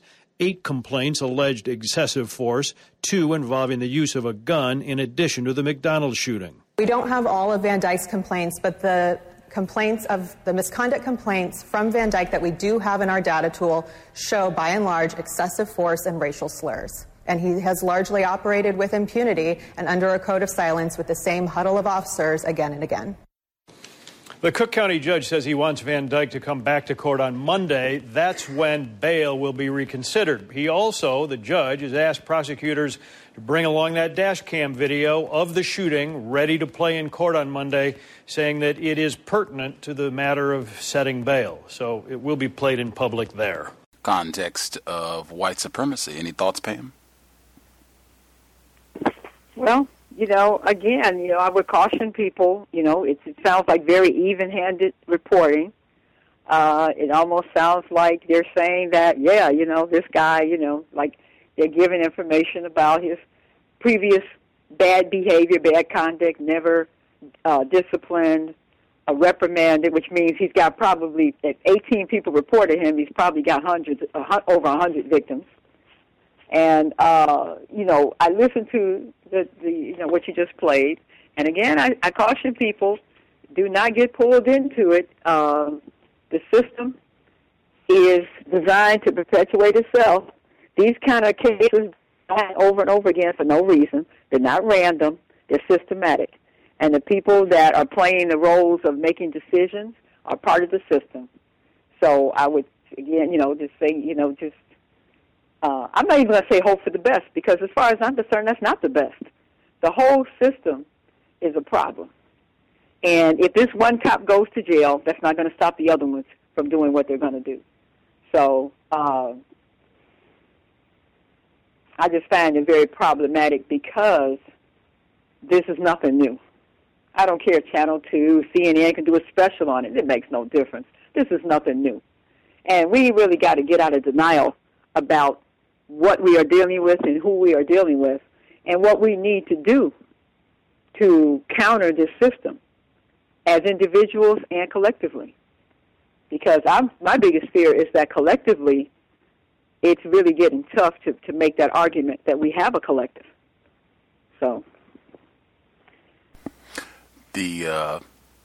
one of the things that number one, that this record of complaints, none of them substantiated, no disciplinary action for any of these complaints. If you just contrast that, I would say any black person, whether you're listening live or to the archives, you show up to work, 30 seconds late. You show up to work and forget to put a period on a sentence, or mess up an apostrophe in a report that you hand in, and see if you don't get any sort of disciplinary action or a writer. I mean, just imagine that if you could be a black person on any type of job. I don't care where you are. Even if you were a football player, they find football players if you have a uniform violation, if your socks are up too high, or you have the wrong type of socks on, and you think you're going to get 18 violations and nothing. No slap on the wrist, no suspension, no write-up, no verbal one, nothing. That right there lets me know we authorize. This is what we expect you to do. Yes. Go out there and harass these niggas, because they said racial slurs, that was a part of it. And I'm a big fan of let's be truthful. We don't need to dilute it. That's what he was doing, I suspect. Going out and calling, nigger, get on the car. Put your hands behind your back. Spear chucker or whatever else he was doing. That this is sanctioned. This is expected if you're going to be a part of the Chicago Police Department. In terms of just not looking at this in isolation. The other part, when they had their white legal expert come on, and they released the video, right? People, I think a lot of folks saw this. And he said, I think it's going to be tough, man. I think he's going to have a hard time trying to win this case if it goes to court. I mean, it looks really bad. The guy, Mr. McDonald, he was backing away, and he wasn't posing a lethal threat. It's not like we were talking about something that was, a violent act or a violent crime that was happening. And I said, that is total nonsense. White people get away with brutalizing black people all the time. They have video, fingerprints, confession, everything, and it does not matter. And I'm sure if he's a legal expert, he knows this. I'm just like, what are you talking about? That it's going to be difficult. If anything, I would be stunned if this guy gets convicted. It would even be surprising if this even goes to trial, given just what we've seen over the last year. That's the type of thing that really irritates me, as they say, burns my grits, when white people come out and they make bold-faced lies like that. I think when we were talking before we came on air, even for Mayor Rahm Emanuel to come out and other folks to put on this long song and dance pony show, as you say, well, we want to calm down. We don't want this to get explosive. We don't want people rioting, and as if any sort of action on the part of black people is going to really disturb them. This is Chicago. They spent all that time just this year alone talking about Home and Square. We got black bag sites. We could just snatch up black people anytime we want to. And your family won't even know where you are. That's what they were saying about Home and Square. The legacy of John Burge and what they were doing in Chicago, snatching people up, detain you. You haven't been charged. We can torture you, attacking your genitals, putting bags over people's head. This is Chicago. Do you know how we get down here? What do you mean we are afraid? Oh, my gosh, they might riot. They might march. Oh, my God, this might get... Man, all I can say again, when white people come out and make those type of bold-faced lies, you should be very concerned. I do not think at all anything is going to happen to Jay. I would be totally stunned if anything happens to him. And I think all of this is just a grand racist production. I would encourage people to really pull back and look at this within the context of white supremacy. And if you want to be city specific with the city of Chicago, oh man, they have the science of terrorizing black people down on lock, updated daily. They know how to totally destroy and dominate black people in the Windy City. Do you want to comment, Pam? Oh, I can't even add anything to it. It's that's what I dislike. Is I'm listening to it, they're trying to sound all even-handed, but in reality, they act like this is something new, like this is something that isn't pre-scripted, that they don't know what the outcome's going to be. And again, it's designed to pull the victims in and make the victims think, wow, and this is something that I used to fall into this hole too, and that was, now white people know we're not lying. Well, I don't say that anymore. But when I was younger, I used to think, well, when they would expose some racist thing, I would think, hey, here's the evidence. Here's the video. All the things we've been saying all this time are true. Now I know. They already know that they're true. And they don't have a problem with it. The problem is you figuring it out, that this is the way the system works. That's the real problem. The problem isn't black dead bodies. The problem isn't renegade policemen. The real issue at hand is making sure you don't wake up, making sure you don't figure things out. Because then I won't be able to get you in my bed. Then I won't be able to get you to cooperate. Then I won't be able to get you to buy into all the lies that I've told you. And you might just decide my best interests lie with my own people. Maybe I won't let them do a black brain drain on my community by letting them offer me scholarships to Harvard and Yale and all these elite schools where I'm going to be programmed against my own people, and I'm going to be indoctrinated and brainwashed into taking my talents and education and using them to enrich white institutions. Maybe I'll decide I'm going to enrich my own people. Maybe I don't need Harvard. Maybe I'll start my own Harvard. Maybe we'll pool our resources and build schools, educational institutions, elementary schools. Maybe the slaves will wake up and say, you know what, we've been dealing with this mess for a very long time, and nothing fundamentally has changed. So maybe it's time for a new plan. That's what they want to avoid. That's why they put the empire on, and the scandal, and how to get away with murder, and all this other nonsense of showing black people. And then now they're making the black women all lesbians. This is why they do that, because they don't want the black male and female to look at each other and see each other as allies. They don't want us together. They don't want us to like each other. And this is really, to me, the root core of the power. You want to look at the real power cell, the real thing that fuels white supremacy? It's not bullets. It's not guns. It's not money. It's not sophistication. It's non-white people having the wrong response to it. Non-white people still buying into it. Non-white people still looking for white validation. Non-white people not coming together. That's what fuels the system. And that's why they keep the deception going. That's why they pretend to give us justice once in a while, every blue moon, as though you can give out justice like with a teaspoon and call you having a justice system.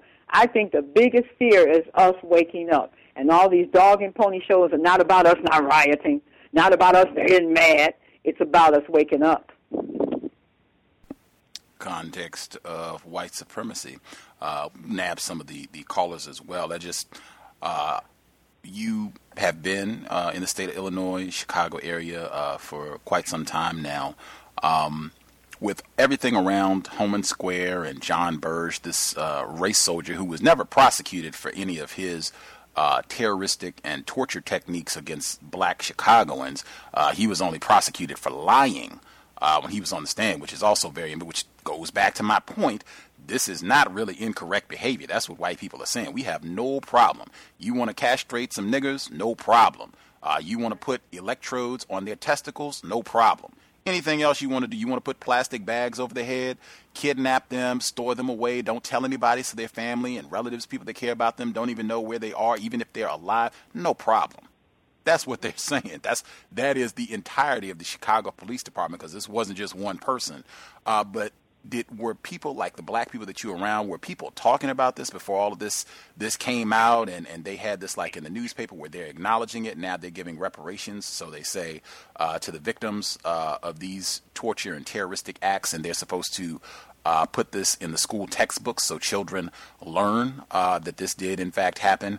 Were people talking about black people? Were they talking about this? Were they hinting this and saying that this was going on to your knowledge before this blew up and became like a big news story? I would have to say my experience has been probably not a lot. Here and there, I think a lot of times we numb ourselves to what's going on because it can be overwhelming. We also are very much caught up, as this whole society is structured, to be just a series of distractions, making you hustle for money, worry about bills, worry about this, worry about that, keep track of all these numbers that you have to function. So I think a lot of times all of this stuff gets entertainment. Entertainment is the panacea of the people. I mean, it is the real religion of people, not Christianity. White supremacy might be the real religion of white people, but entertainment is the real religion of black people, in my opinion. So they keep us distracted with a lot of stuff. I know people that can reel off sports scores going back 10 years, but they can't tell you what happened yesterday in the news. They can't tell you. So I would have to say my experience has been not a whole lot of conversation. If it is, it's very superficial and very much easily glossed over because they don't really want to think about it, Gus. They don't really want to deal with it because we're looking for ways to avoid pain, not to alleviate it.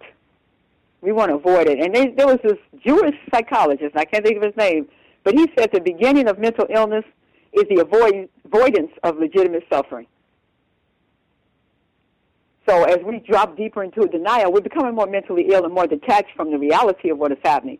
So what you'll find is on these websites and blogs, people might talk about it, but you read the kind of comments, and it's not really any real understanding that this is not an incident here, an incident there. This is all connected.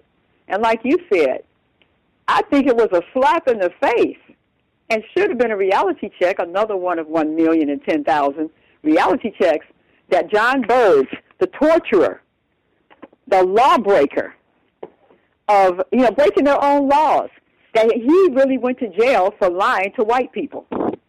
He didn't go to jail for torture. And I think that was a huge slap in, and he was able to keep his pension. So he's out of jail now, from what I understand. So the fact that he would torture people and not be charged with that, but be charged with lying, that should have been like, wow, a huge slap in the face of saying that wasn't a problem for us that he tortured black men. That just wasn't a problem. He did what he was supposed to do. The policemen serve as foot soldiers for the system. They are here not just to keep so-called law and order. They're here to mostly protect white property, white life, and to terrorize. Oh. Are you still with us, Pam? Still with us? Not hearing you. Are you still with us, Pam? Oh, she got dropped. I will ring her body back. The folks that dialed in, I will go into the phone lines, probably get in 2 more questions, and then I'll hit the phone line. I will ring Pam right back. You'll have to forgive the dial.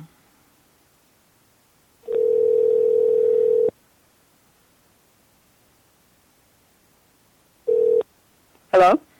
Lost you. We got you back, though.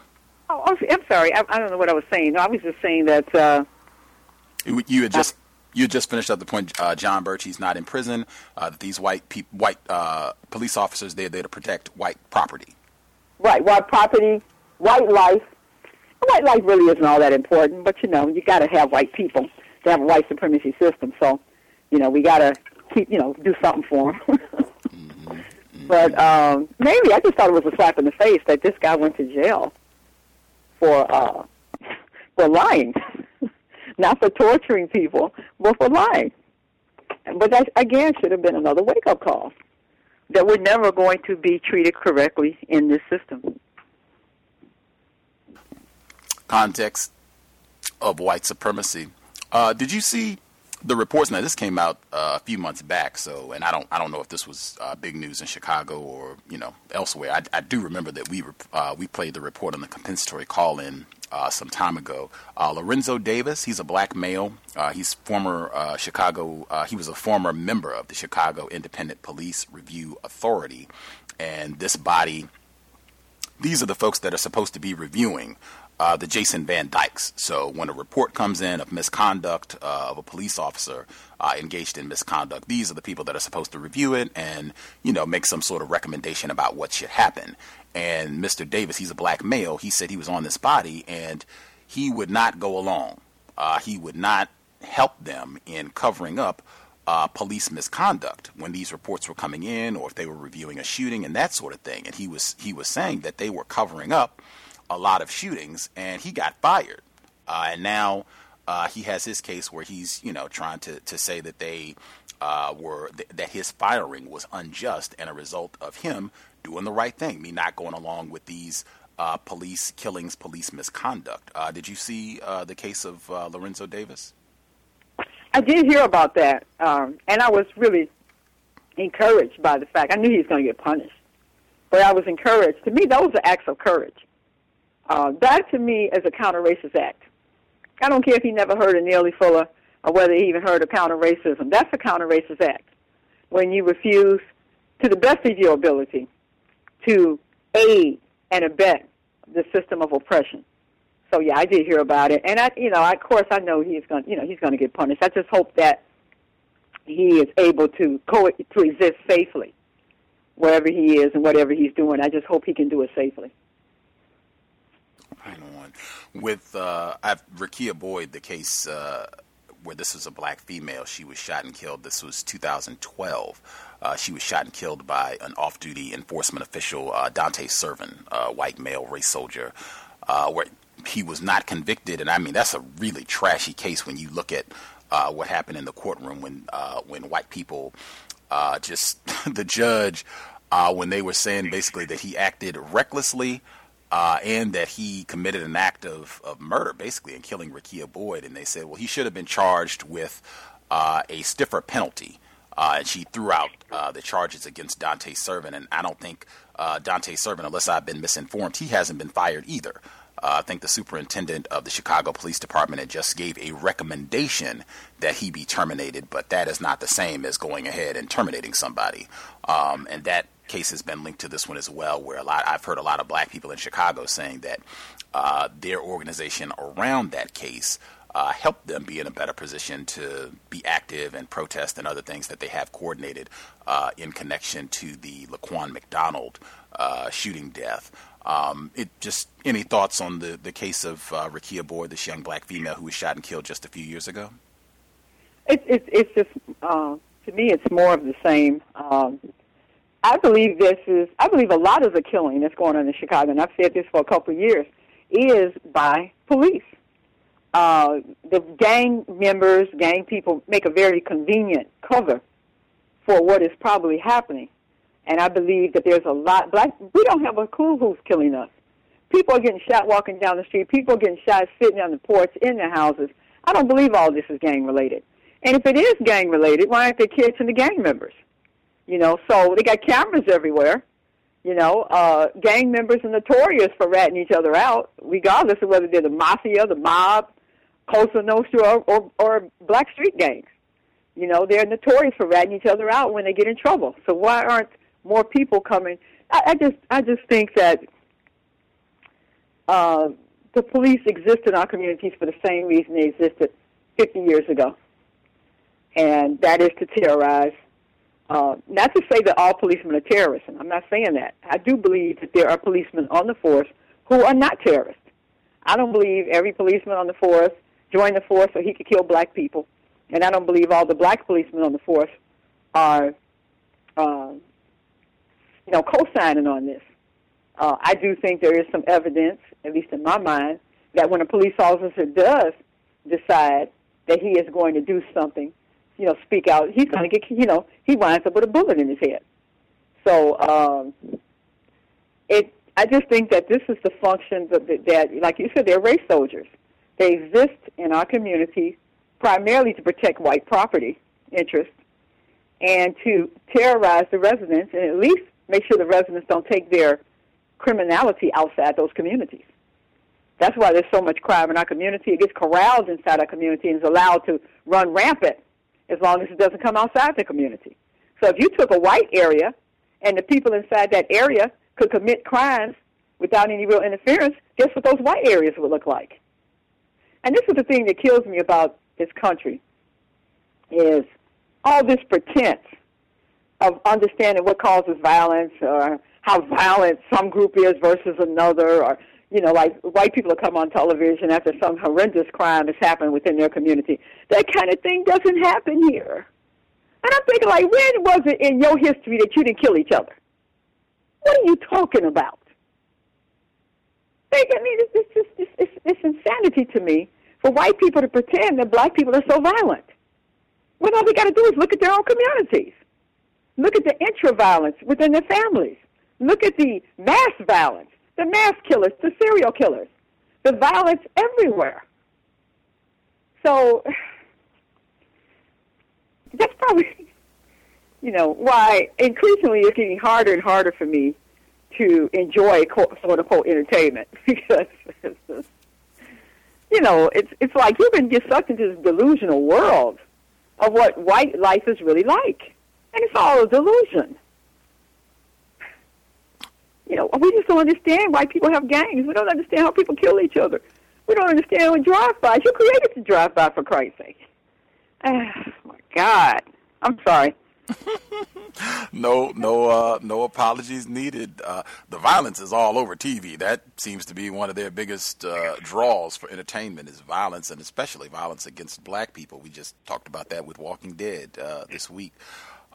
Exactly to the point, and I'm glad you brought that up because that's an extremely critical theory that you have presented before on the program, that all of this talk about gang violence in Chicago and, oh my gosh, the Negroes are running amok, and, you know, the drug wars and the South Side, and oh my God, that's Spike Lee's documentary is coming out next week. That was in the intro. Chirac is talking about that exactly, and the homicide rates amongst the black people in Chicago. And I think even Thomas in New York, he mentioned this before as well, that Chicago, the homicide rate in Chicago used to be way higher than what it is now.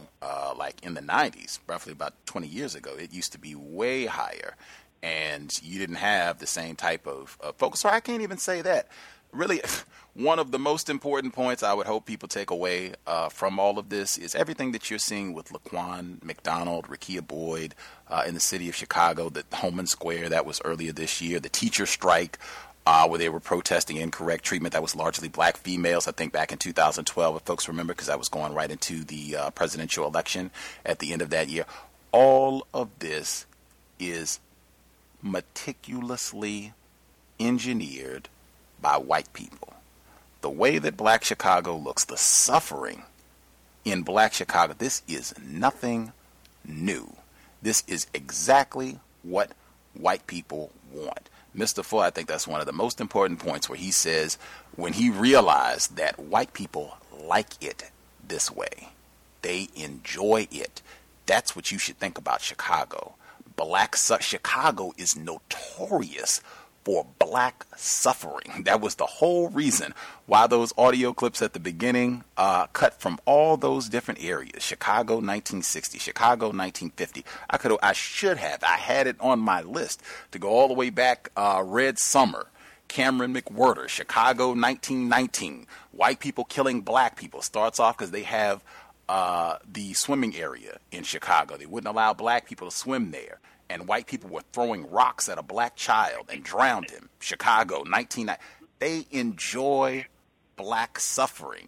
And all of this nonsense, Rahm Emanuel coming out, and even I think this is another important point Pam always makes about how you have white saviors. It was a white man who made the Freedom of Information request to get the video footage and all of that, you know, they're saying that led to this race soldier being arrested. It was a white woman. They got the information about the racial slurs and his record and all of that. So you can say, oh, see, they're good white people. There were, and I mean, at every time period, if you look back, there were white people saying, oh, man, we need to let some of these black people, these niggas move into the area. You know, they're being mistreated. This is terrible. Every era, there will be a good white person, so that it confuses our understanding of what it means to be white, their dedication, their enjoyment. I cannot emphasize that word enough. Their enjoyment of Chicago looking exactly as it does. And this is not an indictment of Spike Lee's film Chirac, because I haven't seen it, and I'm a huge Spike Lee fan, particularly his documentaries. I mean, from Malcolm X, we can just stop right there. Just from that would be enough, in my opinion. But his documentaries are outstanding, and they all deal with racism. His documentary on 4 Little Girls is amazing. His documentaries on Katrina, I've cited them all the time. They are amazing. His documentary on Jim Brown, football, and racism, white supremacy at the core. They are hugely constructive. But just when I saw he was doing a documentary on Chicago and the murder rates and Black Death, I've talked about this. This, in my view, white people love this. And I think people have been making that point when they listen to the program. They get the civic. The documentary just came out this week, Jordan Davis. They even using the same terms. Democracy Now! They had for this week Laquan McDonald. It was, I think, 30 seconds, 16 bullets. That was the way they were describing it. The name of the documentary for the Jordan Davis film is 3.5 minutes, 10 bullets. That's what I mean about this is just cliche. This is just routine. Black Death. Oh, this is great. This is our popcorn movie for the weekend. Fruitvale Station. I wrote about it earlier this year. This is enjoyment. So I wanted to ask all of that to say, with the documentary on Chicago coming out next week, what do you think because to me, it seems like there's been a lot of focus on Chicago and the death rate and what are we going to do? Why do you think white people are so focused on it and you keep getting all these documentary films and what have you? It's a good question. And sometimes I wonder, is Chicago being targeted for something in particular? Because I didn't realize until recently that Chicago has such a huge black population. I mean, I knew there were a lot of black people here, but I think it ranks among the top cities in terms of black population, even though a lot of black people are leaving. I think if someone told me it's about 200,000 black people left Chicago in the last several years. But and at first I thought, well, maybe it's the real estate thing, pushing us out the city. But I don't think it's that completely. I think it's something else that Chicago is being groomed for. And I do believe it's more of it's on a much larger scale than just black people. I think, without saying the wrong thing, and what I mean by wrong thing is something I can't substantiate, and that is, I think Chicago is in the target sites for something in particular, something on a much bigger scale. I think there's something about Chicago. I don't know. So I've been here, I've been in the Chicago area all my life, and I know the racism here is it's just got a particular sour taste to it. And I just think that it's I'm not really sure exactly why Chicago has the history that it has, but I do know that it has a big black population. It has a somewhat, a lot of diverse population. It's not like Oklahoma City. Oklahoma, for example, where the black people are very repressed and very submissive to white supremacy. No fault of theirs, but they are, in my opinion. I really can't say why Chicago is the way that it is, but I know that it has always had a terrible history in terms of, I've just seen so many things. I'm sure I'm no different than anyone else, but I've just seen a lot of stuff here that I think in part certainly shaped me, as a person. So I'm not really sure how to answer that, Gus. I'll give my theory on Chicago's taste. I'll give my theory by reading book we need to have on the book club. Man, this is, I know Pam knows this, A Foot in Each World, essays and articles by Leonida McLean.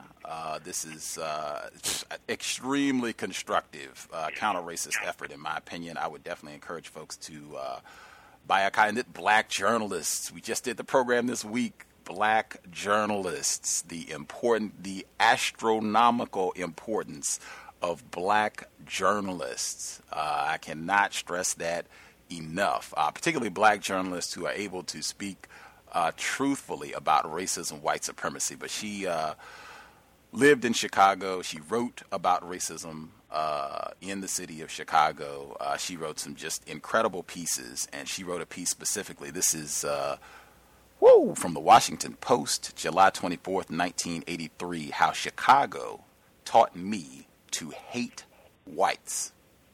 It is an incredible article. I've read portions of it on the program before because we've done a lot of work on the cows on Chicago. But she writes, Chicago, I'd be a liar if I did not admit to my own hellish confusion. How has a purebred moderate like me, the first black editorial writer for the Chicago Tribune, turned into a hate-filled spewer of invective in such little time? Even today, the vicious, psychotic events leading up to and following Harold Washington's election as the first black mayor of Chicago leave me torn as never before. I've become a two-headed, two-hearted creature. The sides are in continual conflict, by turns pitying, then vilifying the others, sometime with little reason, never with tranquility. In one day, my mind has sped from the naive thought that everything would be all right in the world if people would just intermarry, to the naive thought that we should establish a black homeland where we would never have to see a white face again. The campaign was a race war. So is the continuing feud between Harold Washington and the white alderman usurping his authority. Even black and white secretaries in City Hall are not speaking to each other.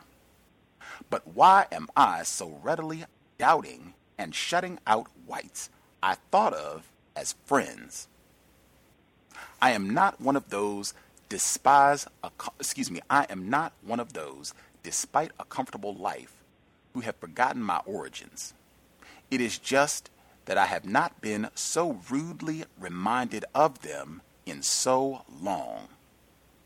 Through 10 years working my way to my present position at the Tribune, I have resided in a gentrified, predominantly white, North Side lakefront liberal neighborhood where high rents are the chief social measure.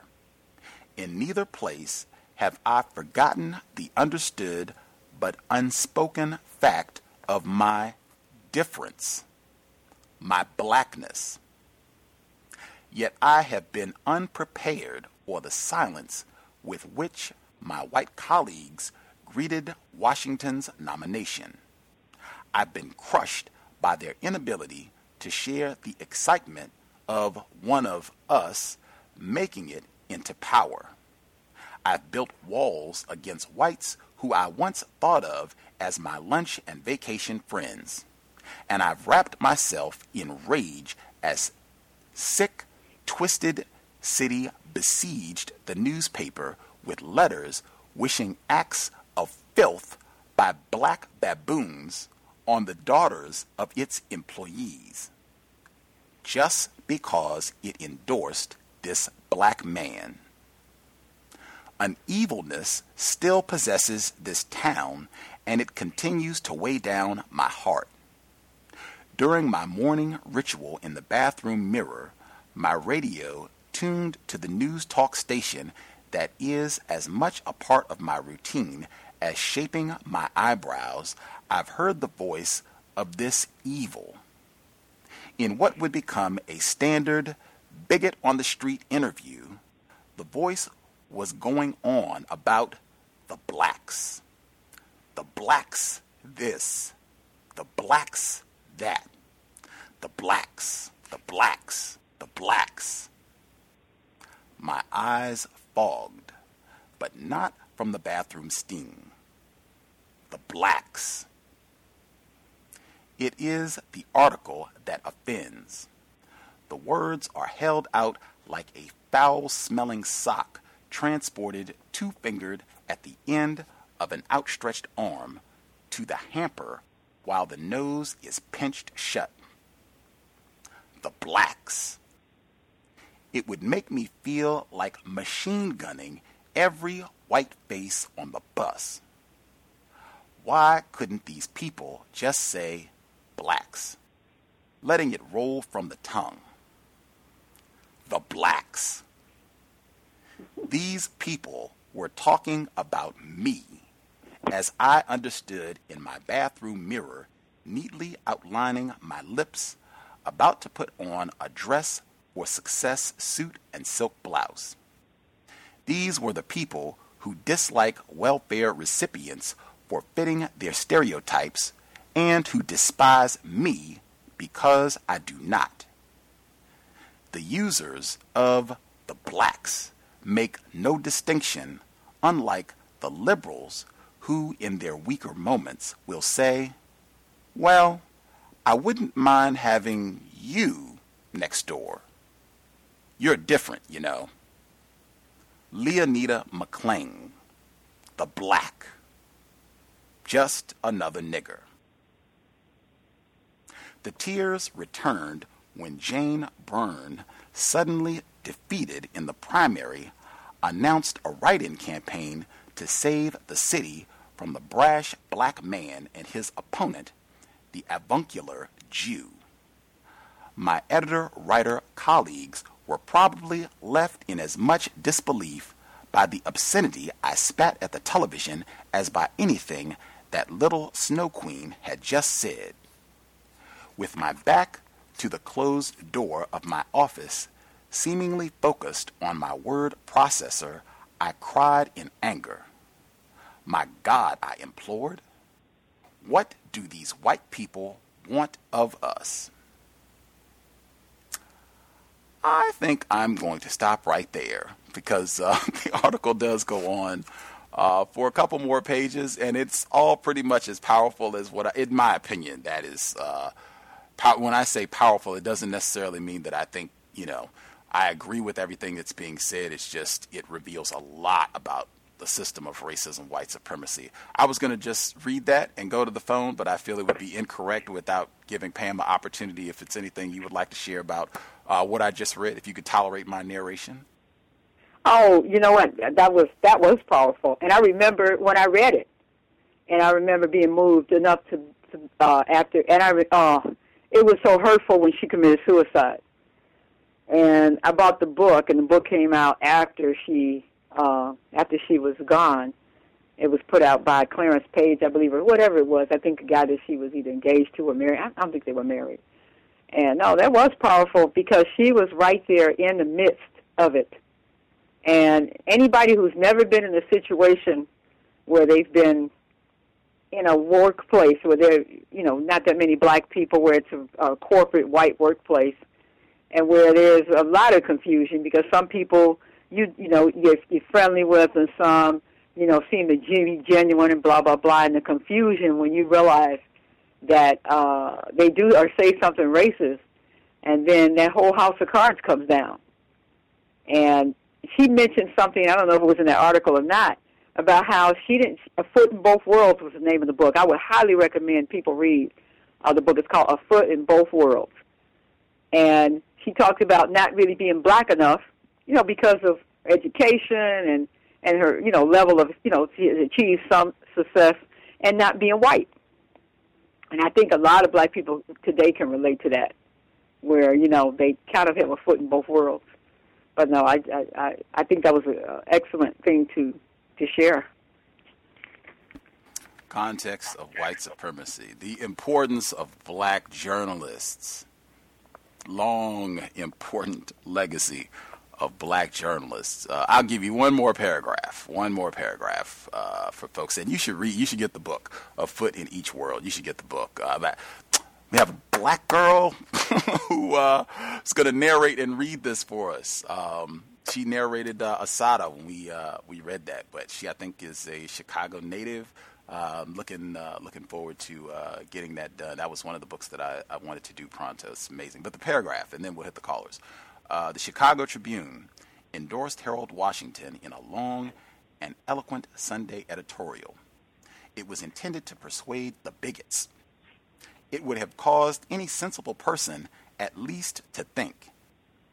It failed. The mail and calls besieged the staff.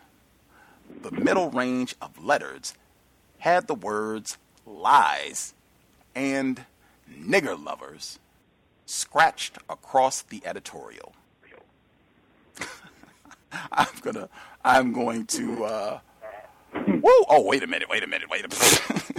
Just for the, wow, the whole thing is extremely powerful. The last paragraph, she says, and it's right after, nigger lovers, hoping to shame these people, make them look at themselves. The newspaper printed a full page of these rantings. But when the mirror was presented to them, the bigots reveled before it.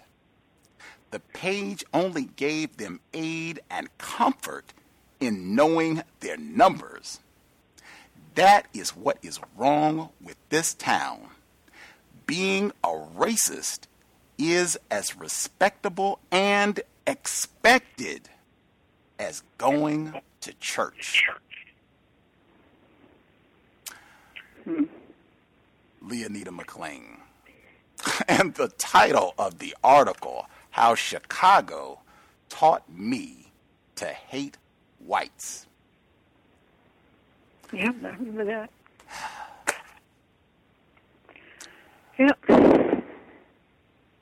We will hit the phone lines. You have to be to the point, efficient today, because a lot of people, you have to be efficient. So we don't have time for speechifying and, all that. Just be efficient with your question. We don't have time for you to give a lot of commentary because I want to try to make sure we get everybody in with a question. Person that dialed in from a block number, did you have a question for Pam? Yes, can I be heard? Yes, ma'am. Okay. Hi to everyone and the guests and Pam. I really enjoy it when you come on the show. Pam, I wanted to ask you a question. Since there is supposed to be, there's supposed to be a really big shortage of black males now. A lot of them disappeared in prison. A lot of them are gay, or a lot of them just don't have anything to do with black females anymore. A lot of black people have been talking about polygamy. What do you think about that? Do you think that, considering how black women, a lot of times they don't get along because of our history, because of white supremacy. How do you feel about that? Do you think that would be an answer, to keep the population of our race going?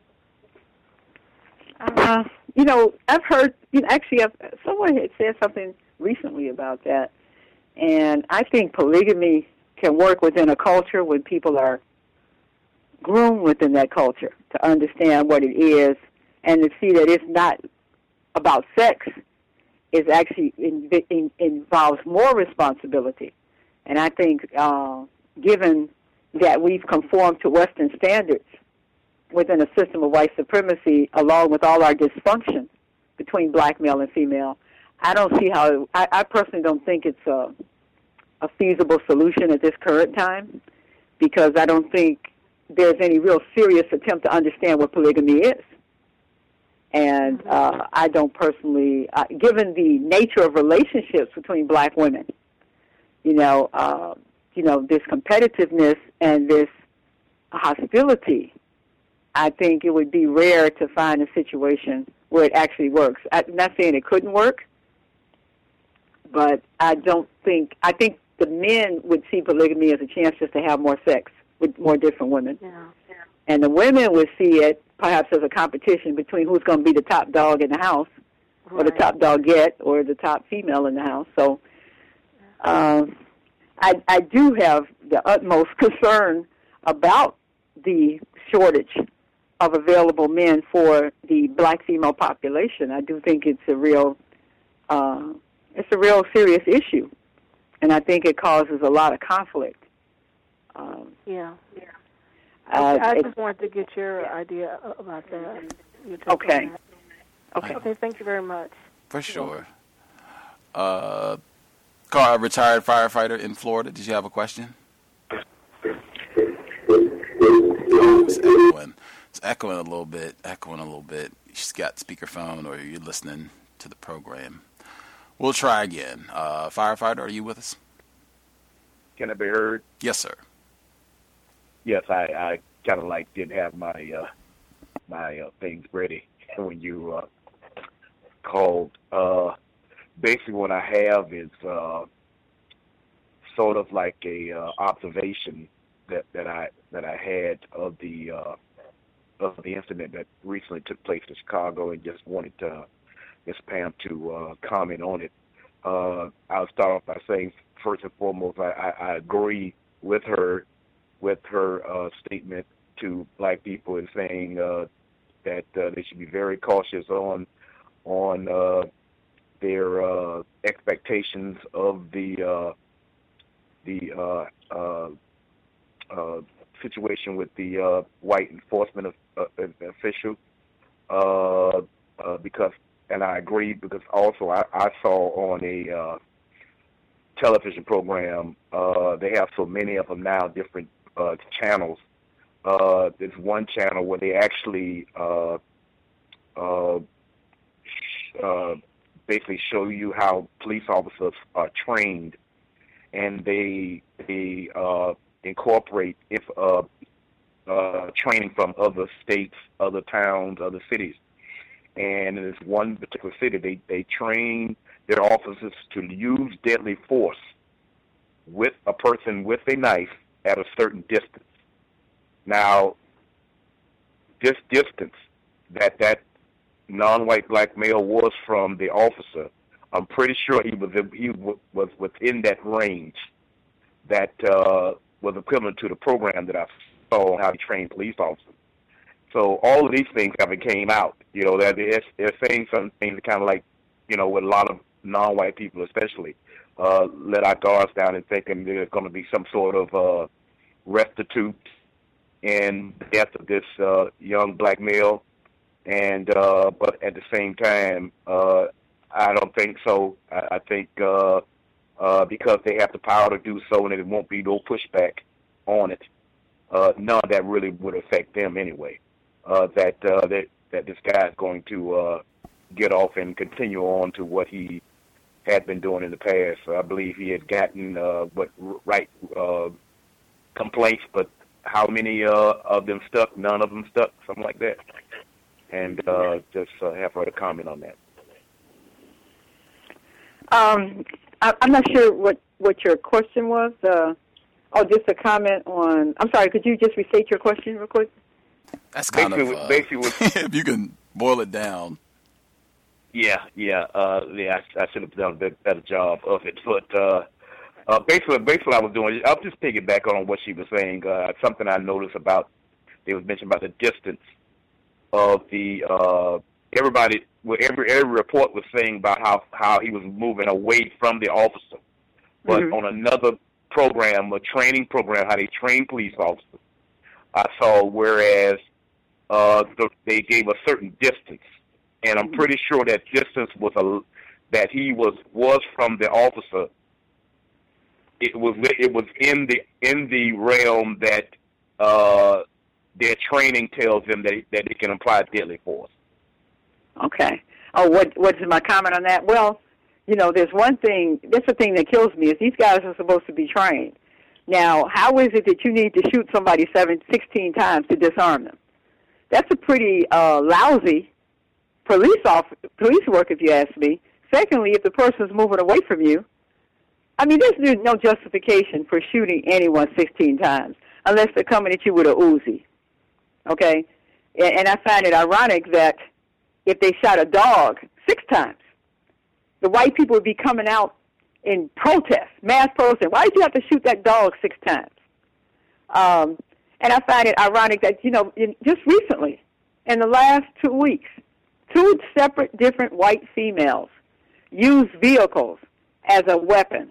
One white female, I don't know if you guys saw this video, she drove her vehicle, SUV, at a white police officer. She didn't get shot. Now, I think he did shoot, but she didn't get shot one time. When she got out that vehicle, however they stopped her, she didn't get shot. She didn't get beat. Then there was a separate case of a white female who was high on something. I don't know what it was. I guess they were pursuing her. She jumps out the car, jumps into a police car, takes the police car and rams it into the vehicle that she got out of where her grandfather was in the vehicle. And she didn't get shot one time. The thing is, and then I think it's the lady, the first lady, they say she might get about 1.5 years in jail. Now, she actually drove her SUV at this officer. Now, to me, if he had shot her 16 times, I would have said that was justified because she was driving a vehicle right at him. So I find it ironic that white people can commit all kinds of crimes, but they're never shot 16 times. I even posed this question one time on YouTube, just out of curiosity. This was back maybe about a year ago. White people were ranting and raving about something about Black Lives Matter or something they were ranting about. And so I just asked the question. I said, well, what would you think as white people if unarmed white men, women, and children were being shot by black police officers? I tell you, I asked the question 3-4 different places. Never got one answer. Not one. I'm not exaggerating. They would talk about everything, but nobody would answer the question. So I asked it again. I was just curious, doing a little experiment. Not one white person would answer that question. That in and of itself is all the answer I needed. They would not tolerate nor think it was acceptable for unarmed white people to be shot and killed by black policemen or policemen of any kind. So this is the deliberate. This is not about the training. There's no reason for them shooting unarmed people multiple times.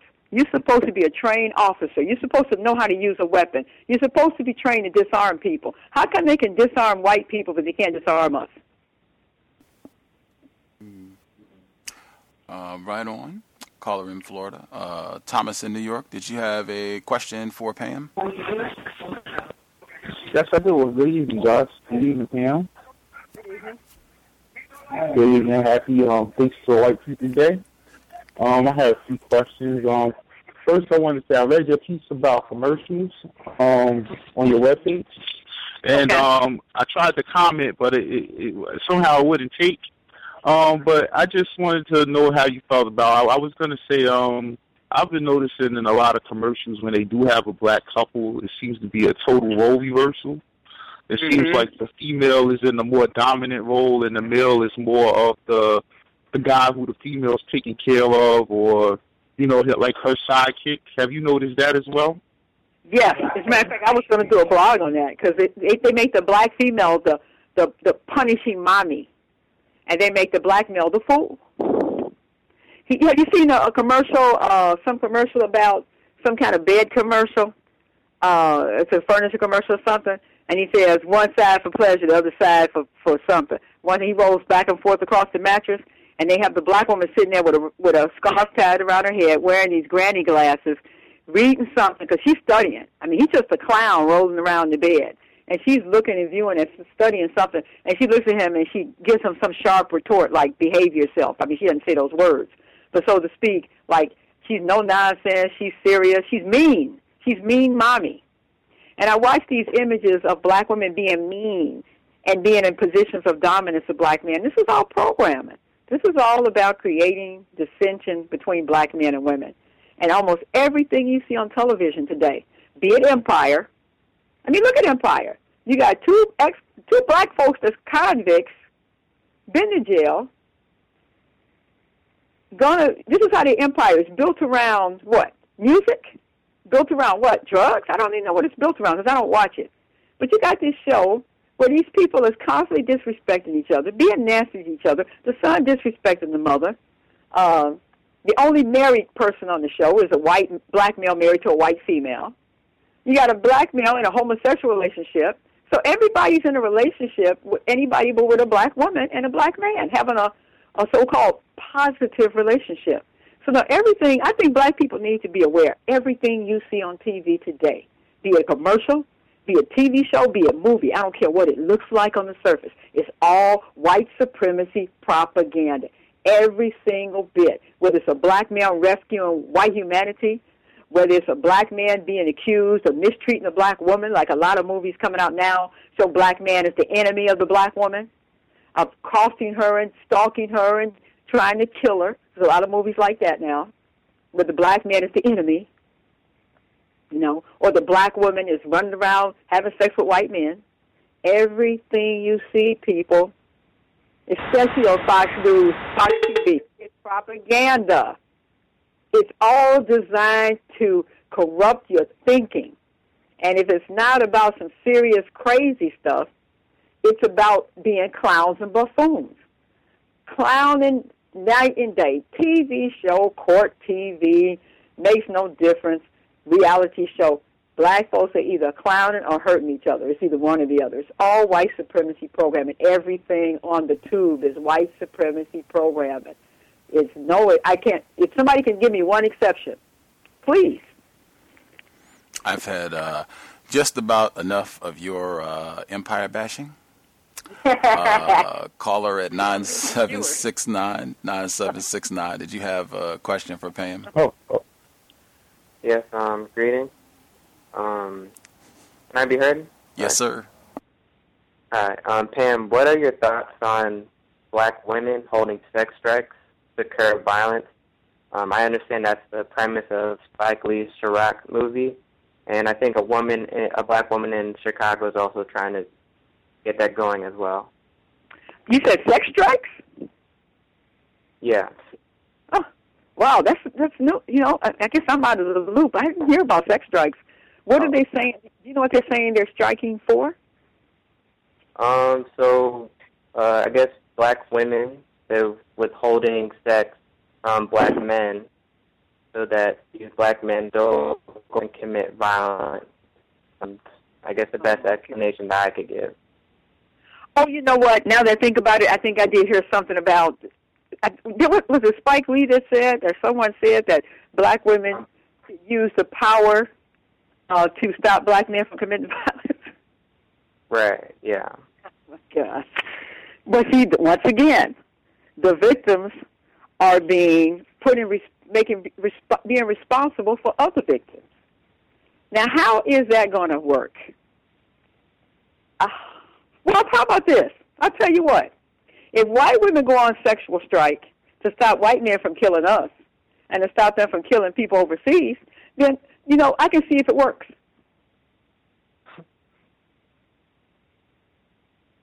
Because I think they got a much bigger problem with violence than we do. So why don't the white woman get the ball started? All right.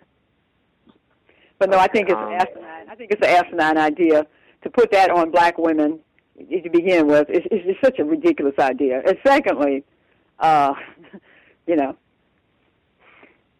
that going to what dynamic is that going to create between black men and women? Well, John, I'm not going to have sex with you, but I'm not doing anything wrong. Well, I don't care. I'm just not going to have sex with you. So I don't understand. What is that supposed to do? Let's see. I'm trying to make sure I get everybody in. Let's see. The person from a block number. Did you have different person from a block number? Did you have a question for Pam? Well, a question and an observation. Thank we you can for minimize being the observations. Just trying to get it to everyone we can. If you can, just make it quick. The observation was really important. Mm-hmm. But okay, all right.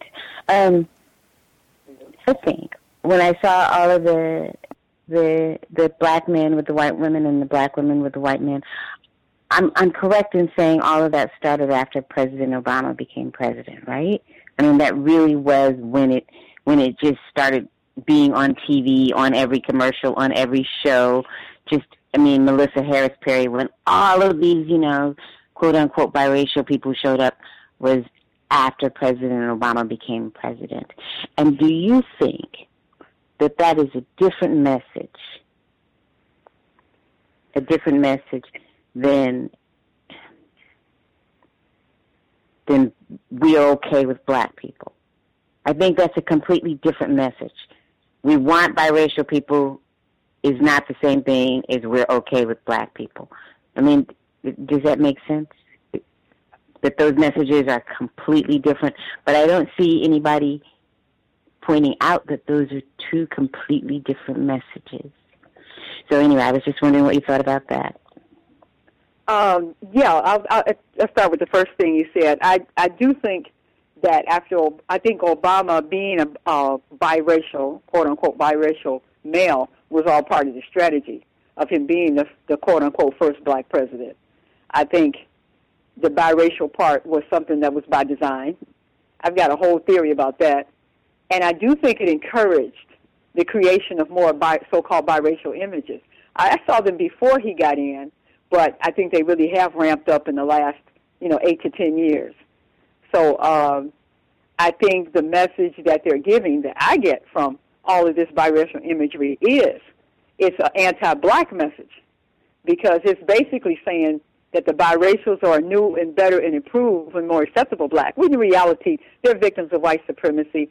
And we've seen through countless societies where so-called biracial people existed that they weren't treated very well either. And they were generally used against the black, their darker brothers and sisters. So it's just a strategy to me of divide and conquer, more confusion, more conflicted people, because a person that has a black and a white parent is automatically put in a trick bag. I don't care what they say.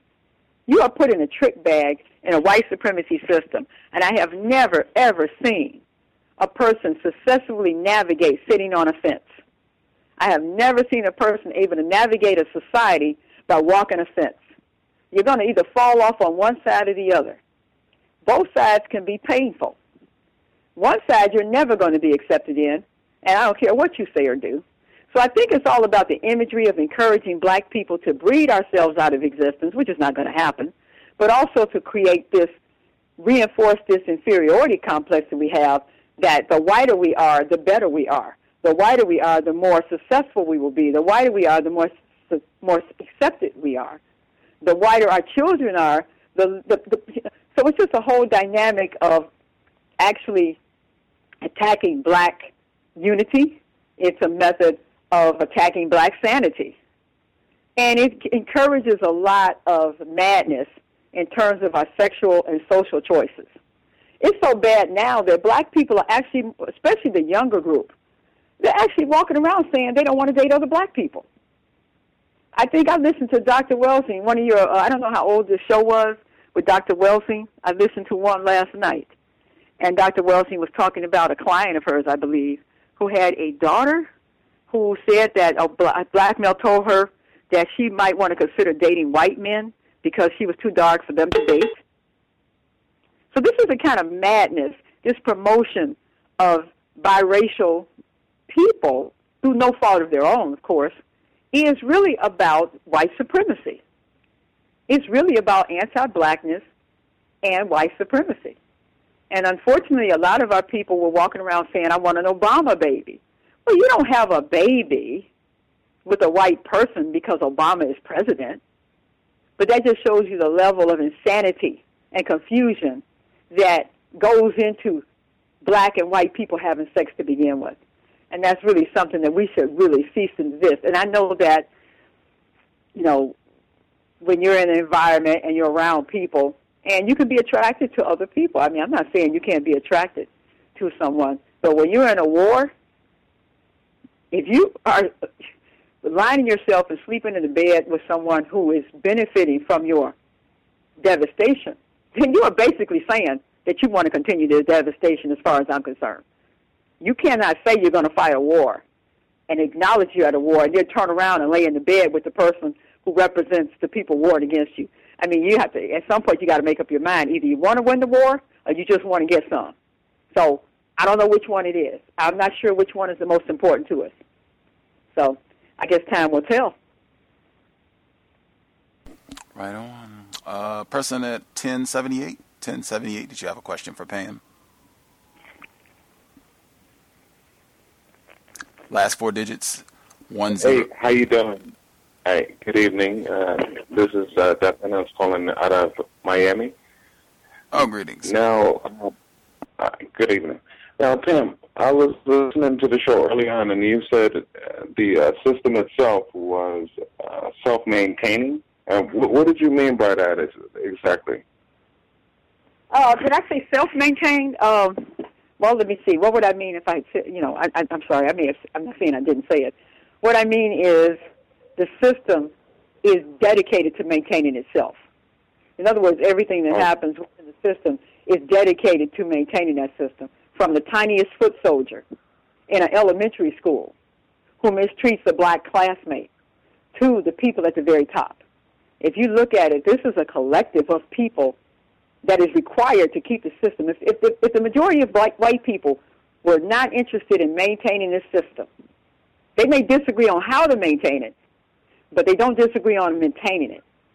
If they weren't, the majority were not vested worldwide in maintaining white supremacy, how in the world could it exist and operate in the same fashion no matter where you go? How does that happen? I'm not asking the question, I'm just saying.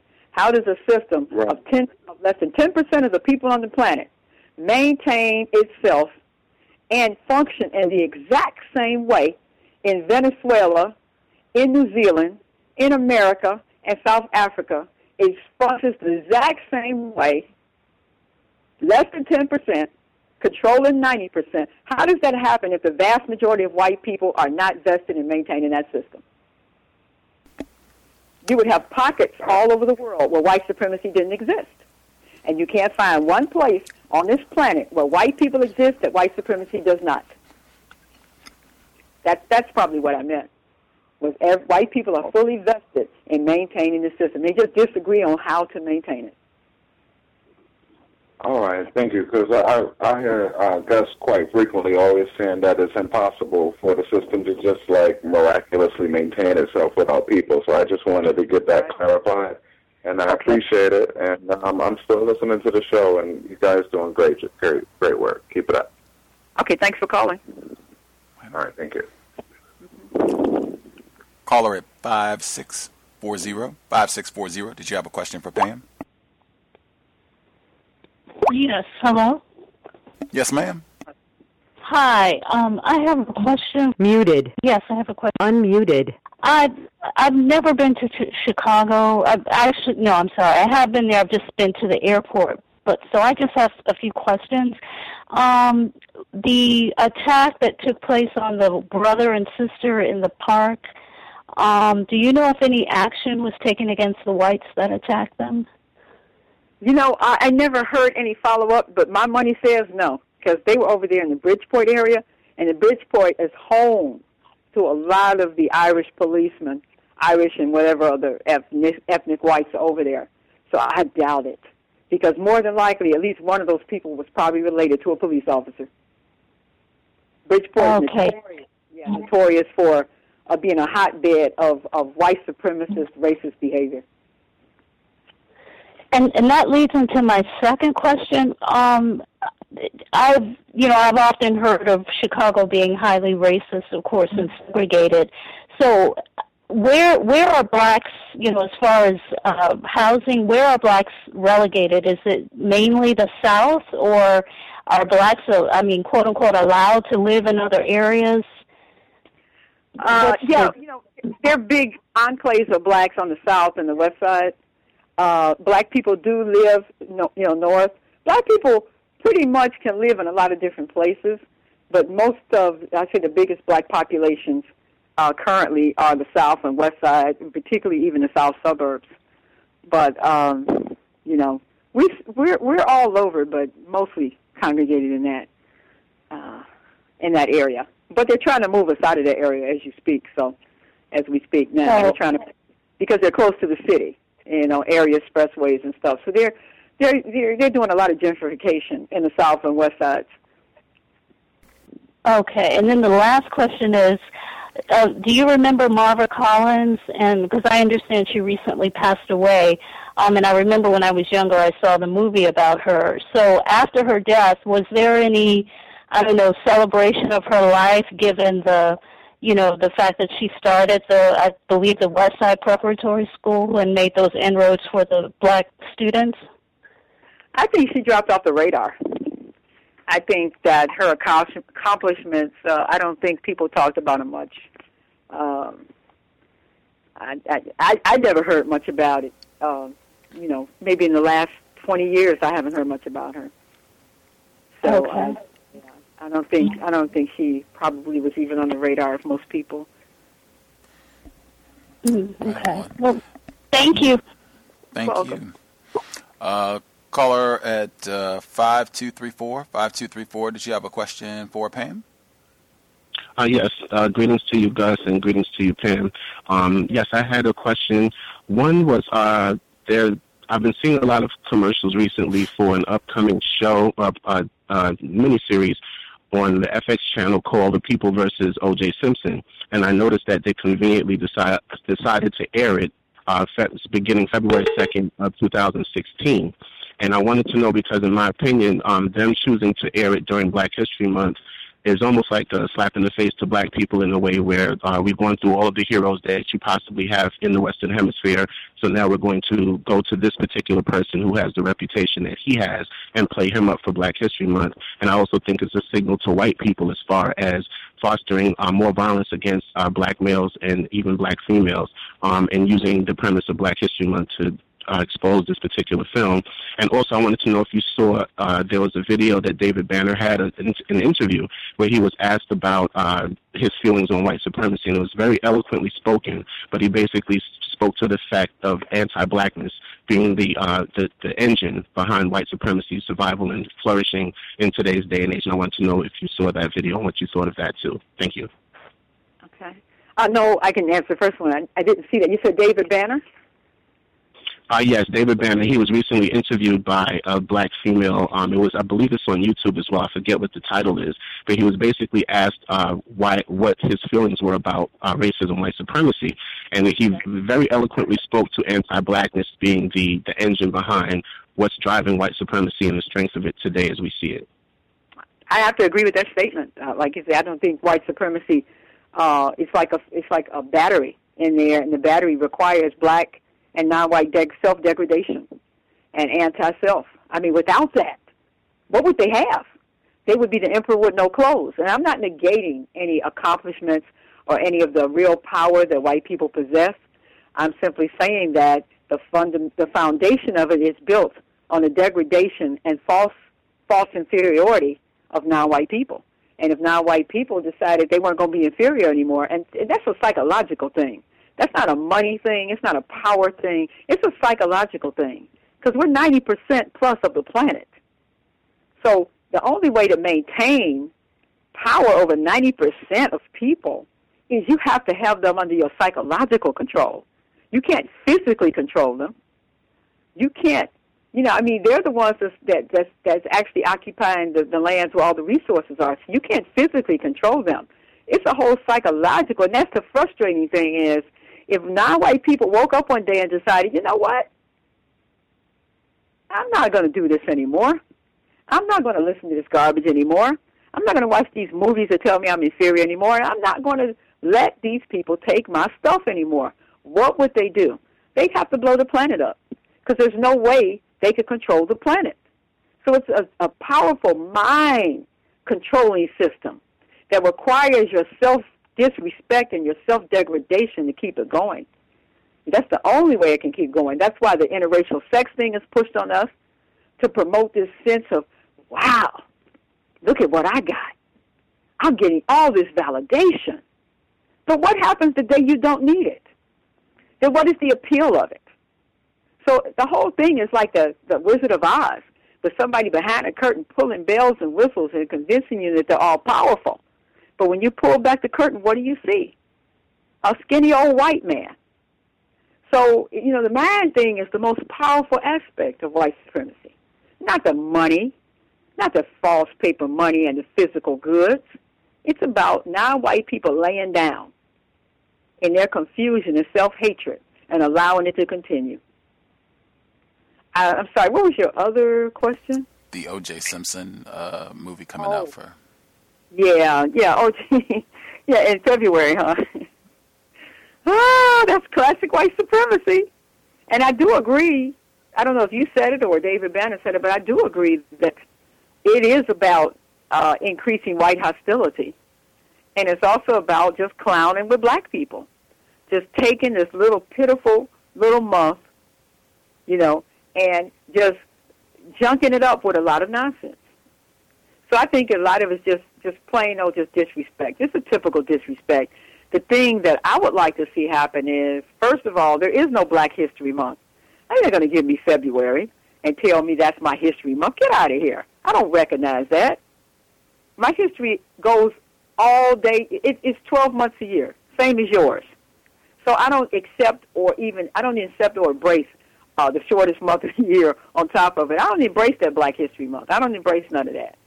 I don't embrace you setting aside some nonsense a couple of days for me, talking about that's what I'm supposed to be thinking about. And so you tried out the peanut scientists, as you call them, and some entertainers.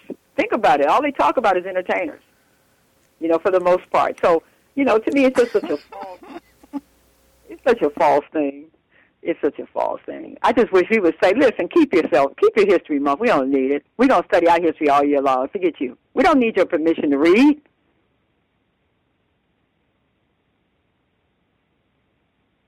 Wow. I was snickering. I was thinking Carter G. Woodson is rolling over in his grave. The person that dialed in last four digits. Oh, this is another block number. Different person called in from a block number. Did you have a question for Pam? Greetings, can I be heard? Yes, sir. Yes. Yes. Greetings, Pam. I want to thank you for coming on and for everything that you do. But Gus, that piece about how Chicago maybe hate white people or something like that.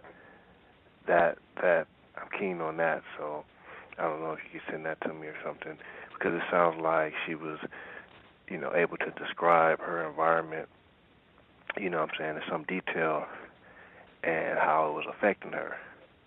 And I think that's what makes it powerful. It was kind of showing some of her, defenses where she really wasn't, had her guard up or whatever, because they were saying the blacks, and then when she look at them in a certain way, they say, oh, not you. You know what I'm saying?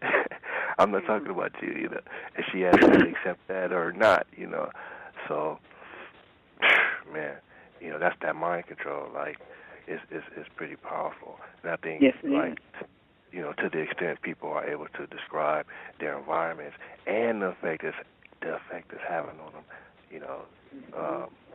negatively, how it's kind of fracturing their minds or whatever, to observe that and be honest with themselves.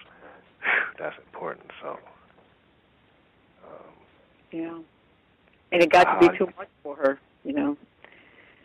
I mean, yeah, that's what I'm saying. It it can break you down, because it can if you're not able to, well, it comes like with your defenses, like you have all those problems from your childhood and stuff, and they exploit that part of your mind, how you wasn't treated well when you was growing up, so they can just tap right into that and make you. It's really something. Then when you get, go ahead.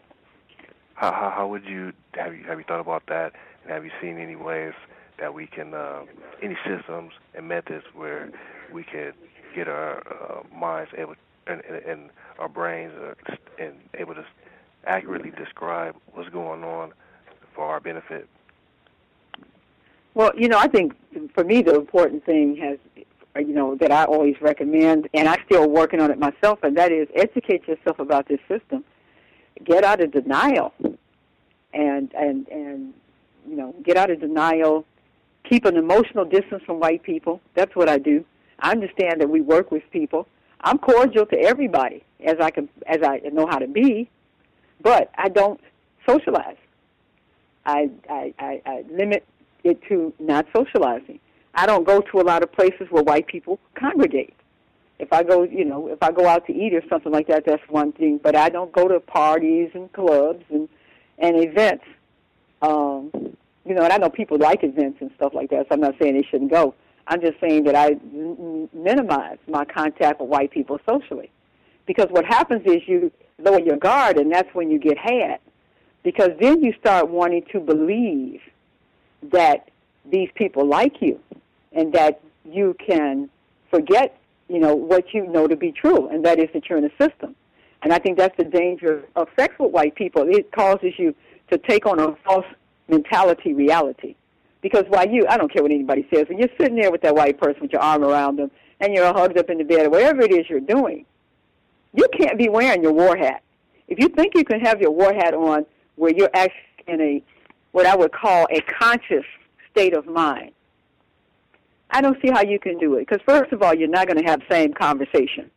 Mr. Neely Fuller termed it correctly when he said the best it gets is tacky. And I think we've all had that experience where we've been around white people and we find ourselves turning false. We're saying things almost like, how did that come out of my mouth? We're having thoughts. We're downplaying things. We're uncomfortable with certain things. We're not honest about certain things. We put on another face. And even if it's a person that we can talk to, there's still an element of falseness between both of you. Now, just take that and multiply it by a factor of 1,000 when you're in the bed with them. They're not being who they really are, and you're not being who you really are. So in a time of war, how can you afford to have all these split personalities and false identities and still remain sane and productive and constructive? That's why I say maintain an emotional distance. If you're in a job where you have to socialize, limit it as much as possible. If you have a choice of who you socialize with, which we all do, that's the one thing they can't make us do. They can't make us be friends and be bed partners with anybody. So this is the whole thing to me is the most constructive thing you can do is control yourself, is set standards for yourself, is be honest with yourself, see where you are. How much anti-blackness are you actually engaging in? Make an effort to be nicer to other black people. I'm not saying be anybody's doormat, but make an effort to be cordial. I have noticed that between black people now, there's this big distance. We look at each other like we're white people. We look at each other strangely. We look at each other suspiciously. We're not cordial. We don't speak a lot of times. You know, if we do speak, the other person is not speaking. You know, because we've internalized all this negativity and all this anti-blackness from these TV shows, mind you. A lot of it comes from this media. So I would say people need to do a self-analysis, you know, and I was talking with Gus earlier today about how counter-racism, when people first embrace it, it's almost like being born again. All of a sudden you're excited and you want to tell everybody and you want everybody to believe what you believe. And if you're not careful, you can get up on that little pedestal where now everybody's a heathen. And I think that that's the danger is counter-racism is no guarantee that you're going to be honest. The first thing you have to do is be clear about where you are. Don't worry so much about other victims. Try to get yourself straight. You know, be honest with yourself. See where you are. See how you're mistreating other black people. See how you're disrespecting other black people and vow to change that. See how you don't support the black people that you claim to believe in. For example, I have a very difficult time getting book reviews from people on Amazon. People buy the books, but they won't review it. So ask yourself, how much constructive activity am I engaging in that's helping the system to maintain itself? How much constructive engagement, destructive?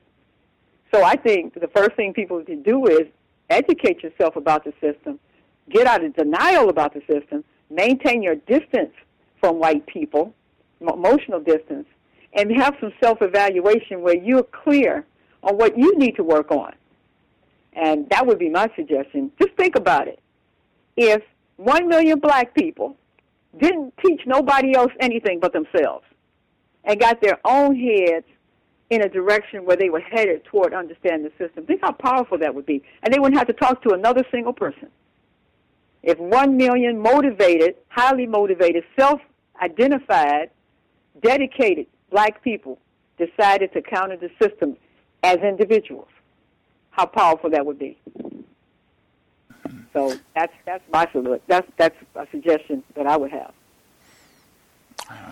Hang tight, 909. Just trying to make sure I nab everybody. Person that called in from blocked, or I guess you're on the vote line, perhaps. Did you have a question for Pam? You should be with us. Yes, I do. Thanks for coming on the show, Pam. I've spent a significant amount of time in Chicago in my childhood. I just want to give you my theory and see what you think about it. Chicago has such a concentrated high number of black people in certain areas, like you said, the South Side and the West Side. What do you think? And since I guess particularly the gangs in Chicago were more structured back in the day, they were kind of more military-like, and they were trying to get into political realms. But now the gangs have been they're all on different things. They're warring with each other more. And I think right now, being that you've already acknowledged that maybe, or I know Gus mentioned that the violence isn't greater now. It's actually lower than it was in the early 90s. And I think now that they're just trying to segment, to kind of separate us and kind of destroy any type of organization that might come out of the Chicago area. I think that's why they're blasting this on the media so much. And I wanted to know, did you agree with that? What are your thoughts on that? And also, how does this so-called hip-hop or drill music, as they say in Chicago, is helping with promoting this violence in Chicago? I know back in the day, before there was only like 1 or 2 artists coming out of Chicago. Now these kids are getting record deals just rapping about murder. That's pretty much it. So I just wanted to know your thoughts on that, and thank you again. Oh, you're welcome. Yeah, I think you're right. I think a lot of it has to do with the music, the whole culture of music. almost everything that young black people are growing up seeing today is anti-blackness. Everything. From Kim Kardashian and Kanye West, anti-blackness in the sexual form. I mean, everything that they are ingesting is anti-black. Almost everything. So the music is about degradation of black life, degradation of black femininity, degradation of black masculinity. So it's a whole other element out there of anti-blackness that I don't think existed before at the level that it is now. So, and I do agree with you. The street gangs, when I was coming up, there was violence, but not the type of just mindless violence, you know, and there was a hierarchy. And I think what the system has done is it's just broken down the whole structure of the community. Because when you look at the community, when I was coming up, everybody had a father. We were, you know, I don't even know if I was poor or not. I think I was. But, you know, back then, you know, which wasn't all long ago, back then, you know, people weren't 18 years old expecting to drive Mercedes, you know. So I think even if you didn't have much money, you still had a father in the home. And now it's totally different, you know. The drug wars and all these different things that have happened have just broken down the community, period. So whatever the gangs come out of those communities, they're going to be equally broken down. You know, whereas gang members in the past, a lot of them did have fathers. They might have had dysfunctional households on some level, but they had fathers, a lot of them. So I just think the war being waged upon the black community has been so systematic and so devastating that everything that comes out of our community has been distorted. You know, you got educated young black people. They don't want to be with black people. That's a distortion. You know, so the whole thing, and a lot of it is the media. I mean, media is on 24 hours a day, 7 days a week, 8,000 channels, Netflix, the iPhone, constantly watching stuff, watching most of it garbage. So the young people are just getting overloaded with garbage. And I would say to a black parent, you better take your kid away from that TV set. Don't even let them get started at an early age because it's addictive. You better pick them up and turn that TV off because you're going to have a real stone-cold anti-black person when all is said and done. You know, so this television is probably, it almost, and I mean, I understand, you know, because, you know, we all watch it, most of us, but it's almost tantamount to child abuse now. That's how bad television is. It's full of evil messages, satanic messages, anti-black messages, racist messages, and white supremacy. And that pretty much sums up all the television programming. Even the commercials are full of white supremacy. So when you sit your kid in front of that TV set, you're basically saying, I'm going to raise an anti-black, white validation-seeking person at the end of the day. So it's a very dangerous environment, and a lot of the gangs, the younger gang members, they're a reflection of what our community has become. All right, on. And in addition to children, sometimes it is a great idea to get older black people away from the television. That is always a constructive idea, as Dr. Welsing always says. Reading is more important than watching television. We've given out some great books that you could be reading. Isabel Wilkerson, The Warmth of Other Suns, Trojan Horse Publications, Black Love is a Revolutionary Act, The Interracial Con Game, The Beauty Con Game, and Trojan Horse, Death of a Dark Nation. Reading is more important than watching television. Caller at 3398. Did you have a question for Pam? Good evening. This is such a wonderful conversation, Pam. This is Joan.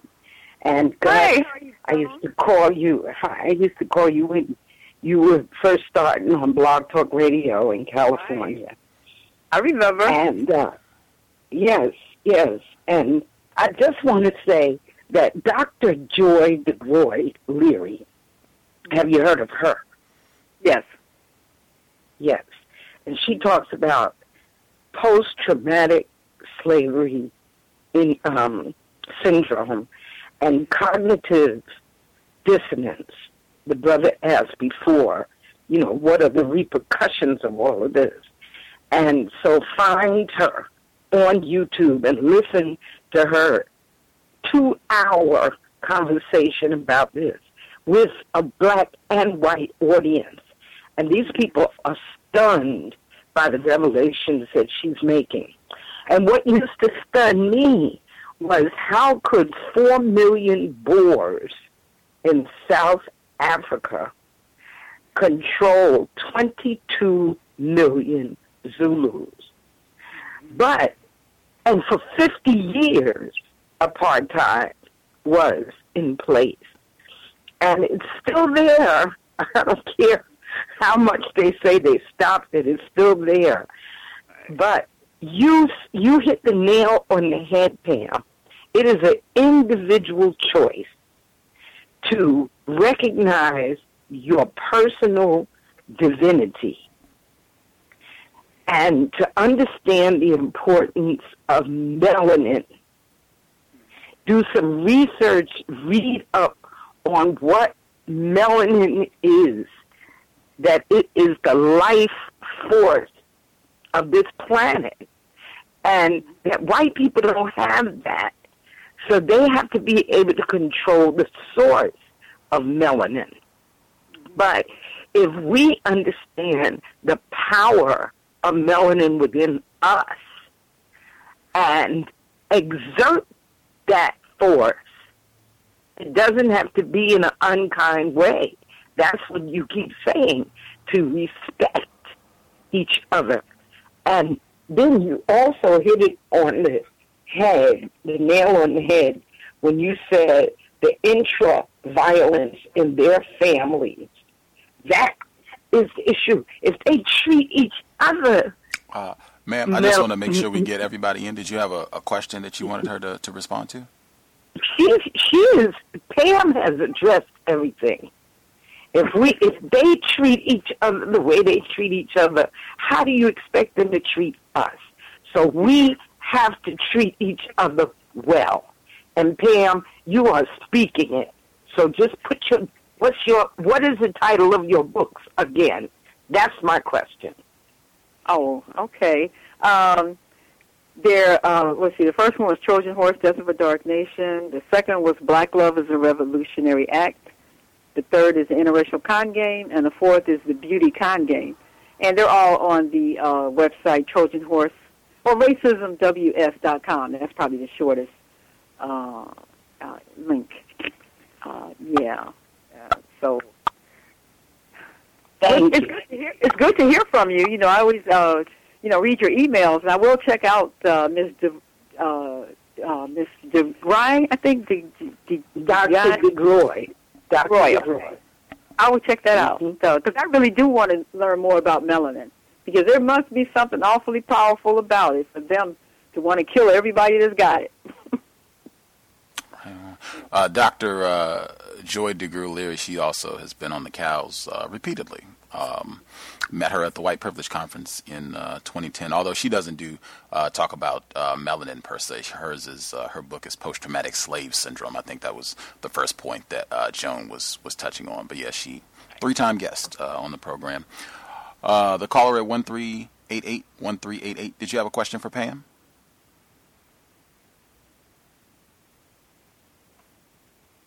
Hello, can you hear me? Yes, sir. Yes. How you doing, Pam? Hi.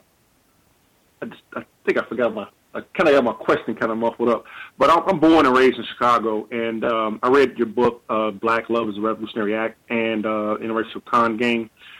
I was wondering, what's your thoughts on blacks getting together in the system of white supremacy? I see white supremacy as a way of a struggle for resources and economic struggle between resources and wealth. Got my question kind of mixed up a little bit. In Chicago, you noticed we had a lot of public housing.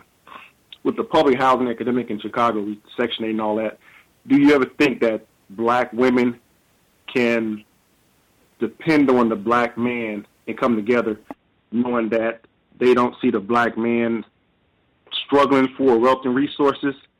Because in Chicago, I know you have, and I say all the projects just alone, that's probably at least 25,000 housing units right there for the women.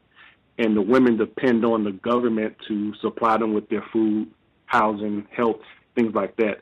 Do you think that there can be true black love when you have the woman actually depending on the system, if that makes sense? Okay. Yeah, you know what? Can there be true black love? Yeah, I think I know what you're saying. Can the woman...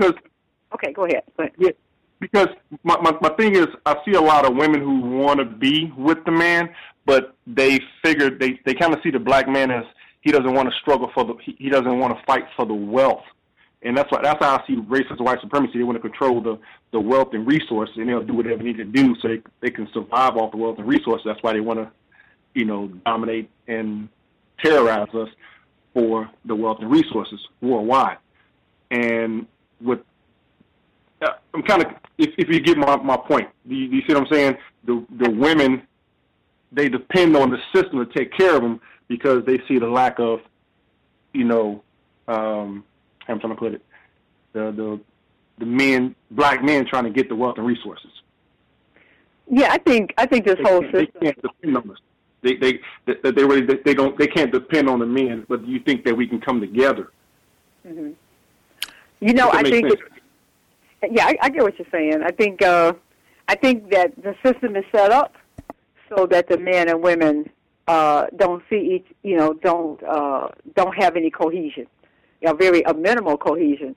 So, but I think, in all honesty, we all are dependent on the system. But I understand what you're saying about the women. I think it is difficult. It does make black relationships, respectful relationships, very difficult when the women don't see the men fulfilling the role that they think men are supposed to fulfill, which is that provider and protector. And the men feel demeaned and resentful because they are not respected as men and as providers and protectors. And that many times the women appear, at least on the surface, to be in more dominant positions than the men are. So, but this whole system is set up, and that's why the second book came about, was this whole system is set up to keep the black man and black woman at each other's throats. And it started from slavery, where the men weren't able to protect. Even though many of the slave men attempted to protect their women and children, there was a lot of resistance. They try to make us think from these old crazy movies, and we just sat around the cabin or sat around the cotton field just singing songs and stuff and not having a problem. There was a lot of resistance, a lot of slave resistance, a lot of slave sabotage. But the whole thing was set up to destroy our confidence and respect for each other.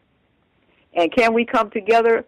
I think it has to start with each individual deciding that they're going to be allies instead of enemies, which each group, the male... To join to subconference, press number of subconference from 1 to 4, or press star to return to the conference.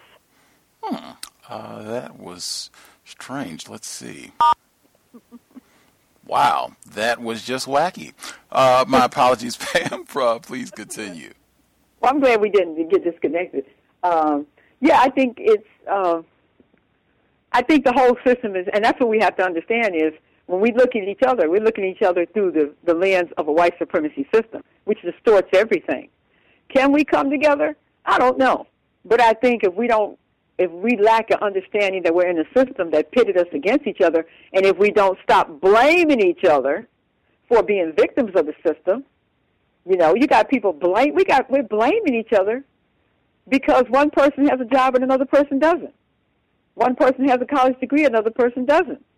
If we understand that no black woman controls anything that creates a problem for a black man, not housing, not income, not jobs, not police brutality, not bad food, not bad environments, not bad schools. Black women control none of that. Black men don't control the system. Black men don't control the educational system or whether you get a job or whether you get the help that you need. But I do think that we could do better by each other. That being said, we could do better by each other. We could do a lot better by each other. We have misplaced priorities as a community. And that includes me as well. I'm not excluding myself from that judgment. But we have misplaced priorities. And that all comes out of the dysfunction of being in a system that has degraded us from the day we're born until the day we die. But I think it's important that we stop blaming each other for the existence of the system and start understanding the system and be nicer to each other. Because if we're not going to be nice to each other, we're not going to have any allies. I mean, you know, when we come to a point in this country where we're going to really need to depend on each other, and I'm going to tell you right now, that time is coming. How are you going to depend on each other when you don't like each other? How are you going to depend on each other when all you've been is nasty and mean to each other? And I don't mean everybody's nasty and mean, but you know what I'm saying. There's a lot of not-so-nice behavior between black women and black women, between black women and black men, between black men and black women, and black men and black men. There's a lot of not-so-nice behavior going on. How are you going to have allies when you don't like the other person, when you don't like each other? That's my biggest concern about coming together. You can't come together with people you don't like. And then you got to ask yourself, why don't I like this other black person? Why am I sabotaging this other black person? Why am I not helpful and considerate to this other black person? It's time for some real self-revelation. That's all I'm saying. Not looking at somebody else, looking at yourself and seeing how you are either working for or against the system of white supremacy. Person at that. 9532, did we get your question? 9532.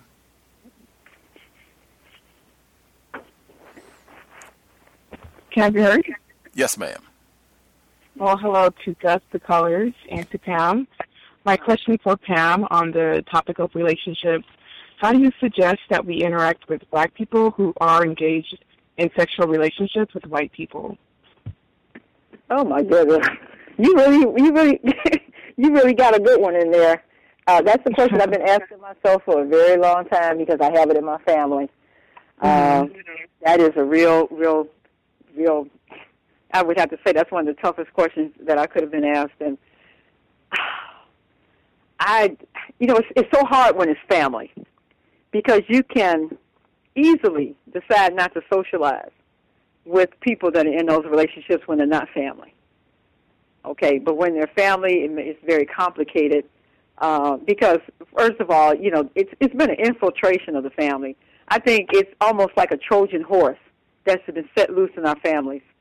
And, it disrupts the family, particularly that particular branch of that family, because it's not going to bring the white and the black family sides together. It's going to create distance because the children, more than likely, are probably going to identify with one side or the other. And what I have found is if the white spouse is present during the rearing of those children, they're going to be white identified, no doubt about it. So it just really devastates the integrity of the black family. But what do you do? Do you ostracize that person that brings that into the family? I could say do that, but that's not going to happen. I would say probably not maybe spending a lot of time around them. Because the person that's in a relationship to the point where they're married to the person, that person's pretty much done for, as far as I'm concerned. When they start, get to the point where they're marrying white people, you can pretty much, in my opinion, write them off. You're not going to say anything that's going to correct that mindset. Now, they might later on come to some epiphany of their own, but you're not going to convince them of anything while they're laying in the bed with that person. So I don't waste any time having no conversations with them about anything that has to do with white supremacy, because I found it's just a waste of time. Only thing I can say is you can perhaps, if you can, and if you choose to, minimize your contact. And the most important thing is you can't control anybody else. Just make sure that you don't fall into that. And that's about all you really have the power to control anyway, is the choices you make. The one thing I would say, too, is when they have children, please do not talk about good hair and light skin and light eyes and pretty eyes around your brown-skinned children. Please do not treat those children any differently, any better, no better, and no worse than you treat the children with two black parents. because I have seen this too many times, where the biracial child walks on water, and the little black kids are watching, and their self-esteem is being devastated. So if you're going to have that in your family, make sure you do not make a fuss over those children.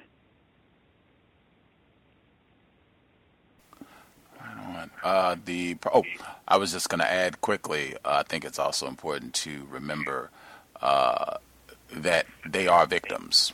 That I think at least sometimes I see a tendency to look at the black person in these tragic arrangements as though they are the transgressor. It is the white person. It is the white person. It is the white person that is the transgressor, that is the terrorist, that is going to be disrupting that black family, that black household, just further terrorizing and confusing that person, to keep in mind that that person is a victim and being thoroughly victimized in one of the worst ways, and being sexually involved with a race soldier. I think that's very important to keep that in mind. The person that called in for last caller, 4950, did you have a question for Pam? Greetings to Gus, Pam, all the listeners and the callers. I have a question. I was recently told about a website called 23andMe. I'm not sure if you guys are familiar with that. This website, what happens is you order a packet. They'll send a laboratory tube and a swab. You swab your cheek, send it in, and then it's supposed to give like a genetic breakdown. Or like, say for instance, if you're like 8% European, 16% South African, or something like that. I was thinking about doing it. I want to know if anybody ever thought about it, or would it be something good to do to like get a better understanding of like my history. You know, I had a friend, I think, that had talked about doing that. I'm not sure if he did it, and I think he may have, but his big concern was he didn't want to give them any information to put into a database about his genotype. But I think it's so easy probably to get that anyway, because most of us have been to a doctor and taken blood tests or whatever it is they use. So I think that would be interesting. I've actually thought about it. I don't know that I'll ever do it, but I think that would be something interesting to know. You know, what part of the world and, you know, where you originated, what makeup you are, and, I personally don't see any harm in it. All right, yeah, because I actually thought about it, and that was one of the things that did cross my mind, giving the government a little bit more information or something else about me. But at my job, they do something where it's called health awareness, where we have to like get our blood tested for like high sugar and stuff like that. They do that like once a year. We have a few people come out at my job, and I was wondering like, well, if they wanted to do something, they could take my DNA right then and there and use it. Right. So yeah. So that's the way I looked at it too. Is if they really wanted the DNA, it's not that hard to get it. So if that's something that a person is curious about, I personally don't see the harm in it, and it might be enlightening as to where you came from, and it might even give you a little bit more interest in understanding where you came from. Okay, thank you. Thank you, I appreciate it. Oh, sure. I can give out a recommendation reading material. Dorothy Roberts, she's a black female who's done, in my opinion, superb counter-racist scholarship. Her book, Killing the Black Body, is outstanding. She's a 3-time guest on the program. She has several books, Killing the Black Body, Shattered Bonds, which is, it's top-notch research, but it is a no-punches-pulled analysis of the foster care system, child welfare system, and how racist it is in terrorizing black children. And then I think her most recent book, Fatal Invention, and she talks about the history of kind of scientific racism, and she has a whole section of her book is on that industry of getting people to send in genetic material, and they can tell you about your ancestry. She talks about Skip Lewis Gates' program where they do this. They get all these stars on, and she articulates a lot of skepticism about these sites for a variety of racism, and at its core is racism, white supremacy. But yeah, her book is Fatal Invention, and right on time. She is a former professor at Northwestern. Every time we had her on the program, she was at Northwestern, but then she switched. Now she's at University of Pennsylvania, but she has outstanding scholarship, and that's one of the last chapters in the book, of Fatal Invention. That's the name of it if you want to check that out and get more information. But I remember we talked about that when she was on the program, 2011. We talked about that, and she went into detail with her suspicions about why she would encourage folks to be leery, do some research and have some suspicions. This is the land of Tuskegee, so suspicion is always warranted. We did our 3 and pretty much covered everything I wanted to cover. I will again encourage, if you get any of the books, make sure you write a review because they are helpful in encouraging other folks to check out the book and even pushing your book higher up the rankings at Amazon. So if you get any of the books, write a review. It should not take a long time. This is not anything that has to be massive. We're not talking about a thesis. Just something right to the point. Quality points. If something stuck out, if it was constructive, that I don't think is asking too much, and we need more people to be active. Any final thoughts you want to leave listeners with as we wrap up? Yeah, I think we should. The final thought would be, pick a day of the week and just be nice to a black person. Just pick 2 days a week and change it from 1 day a week to 2 days. Just do something nice. And I'm not saying be mean to white people. This is not about white people. Be nice to a black person. They're struggling with something to get through the door. Open the door. If you make eye contact, smile and say, how are you? We got to get this thing flowing. We got to create some goodwill between each other. Because I tell you, with all the negativity that's out here, it's very difficult to stay positive. And we just need to be nicer to each other. That creates an energy and a synergy between us. It creates more a spiritual level. The level of spirituality between us now is very low because of the media, because of the stuff that we ingest on a daily basis. All this degradation and foolishness that we ingest on a daily basis has lowered our integrity toward each other. And so we got to raise the integrity. And even if the person doesn't give a positive response, don't be discouraged. Just try to maintain the fact that you're going to be kinder to black people. You're going to be nicer to black people. And by doing so, you're actually being nicer to yourself. And I'll just leave you with that. RacismWS.com. RacismWS.com. Visit the website. You can read the blog posts. You can see the books. You can purchase the books. Leave a comment. I think she's very responsive with email and what have you. But definitely check it out. RacismWS.com. Always constructive to have Pam visit with us. Know tons of folks always really appreciate you dropping by to share constructive info and your views on racism, white supremacy, what we can do to solve this problem. Hope folks were able to navigate the day constructive.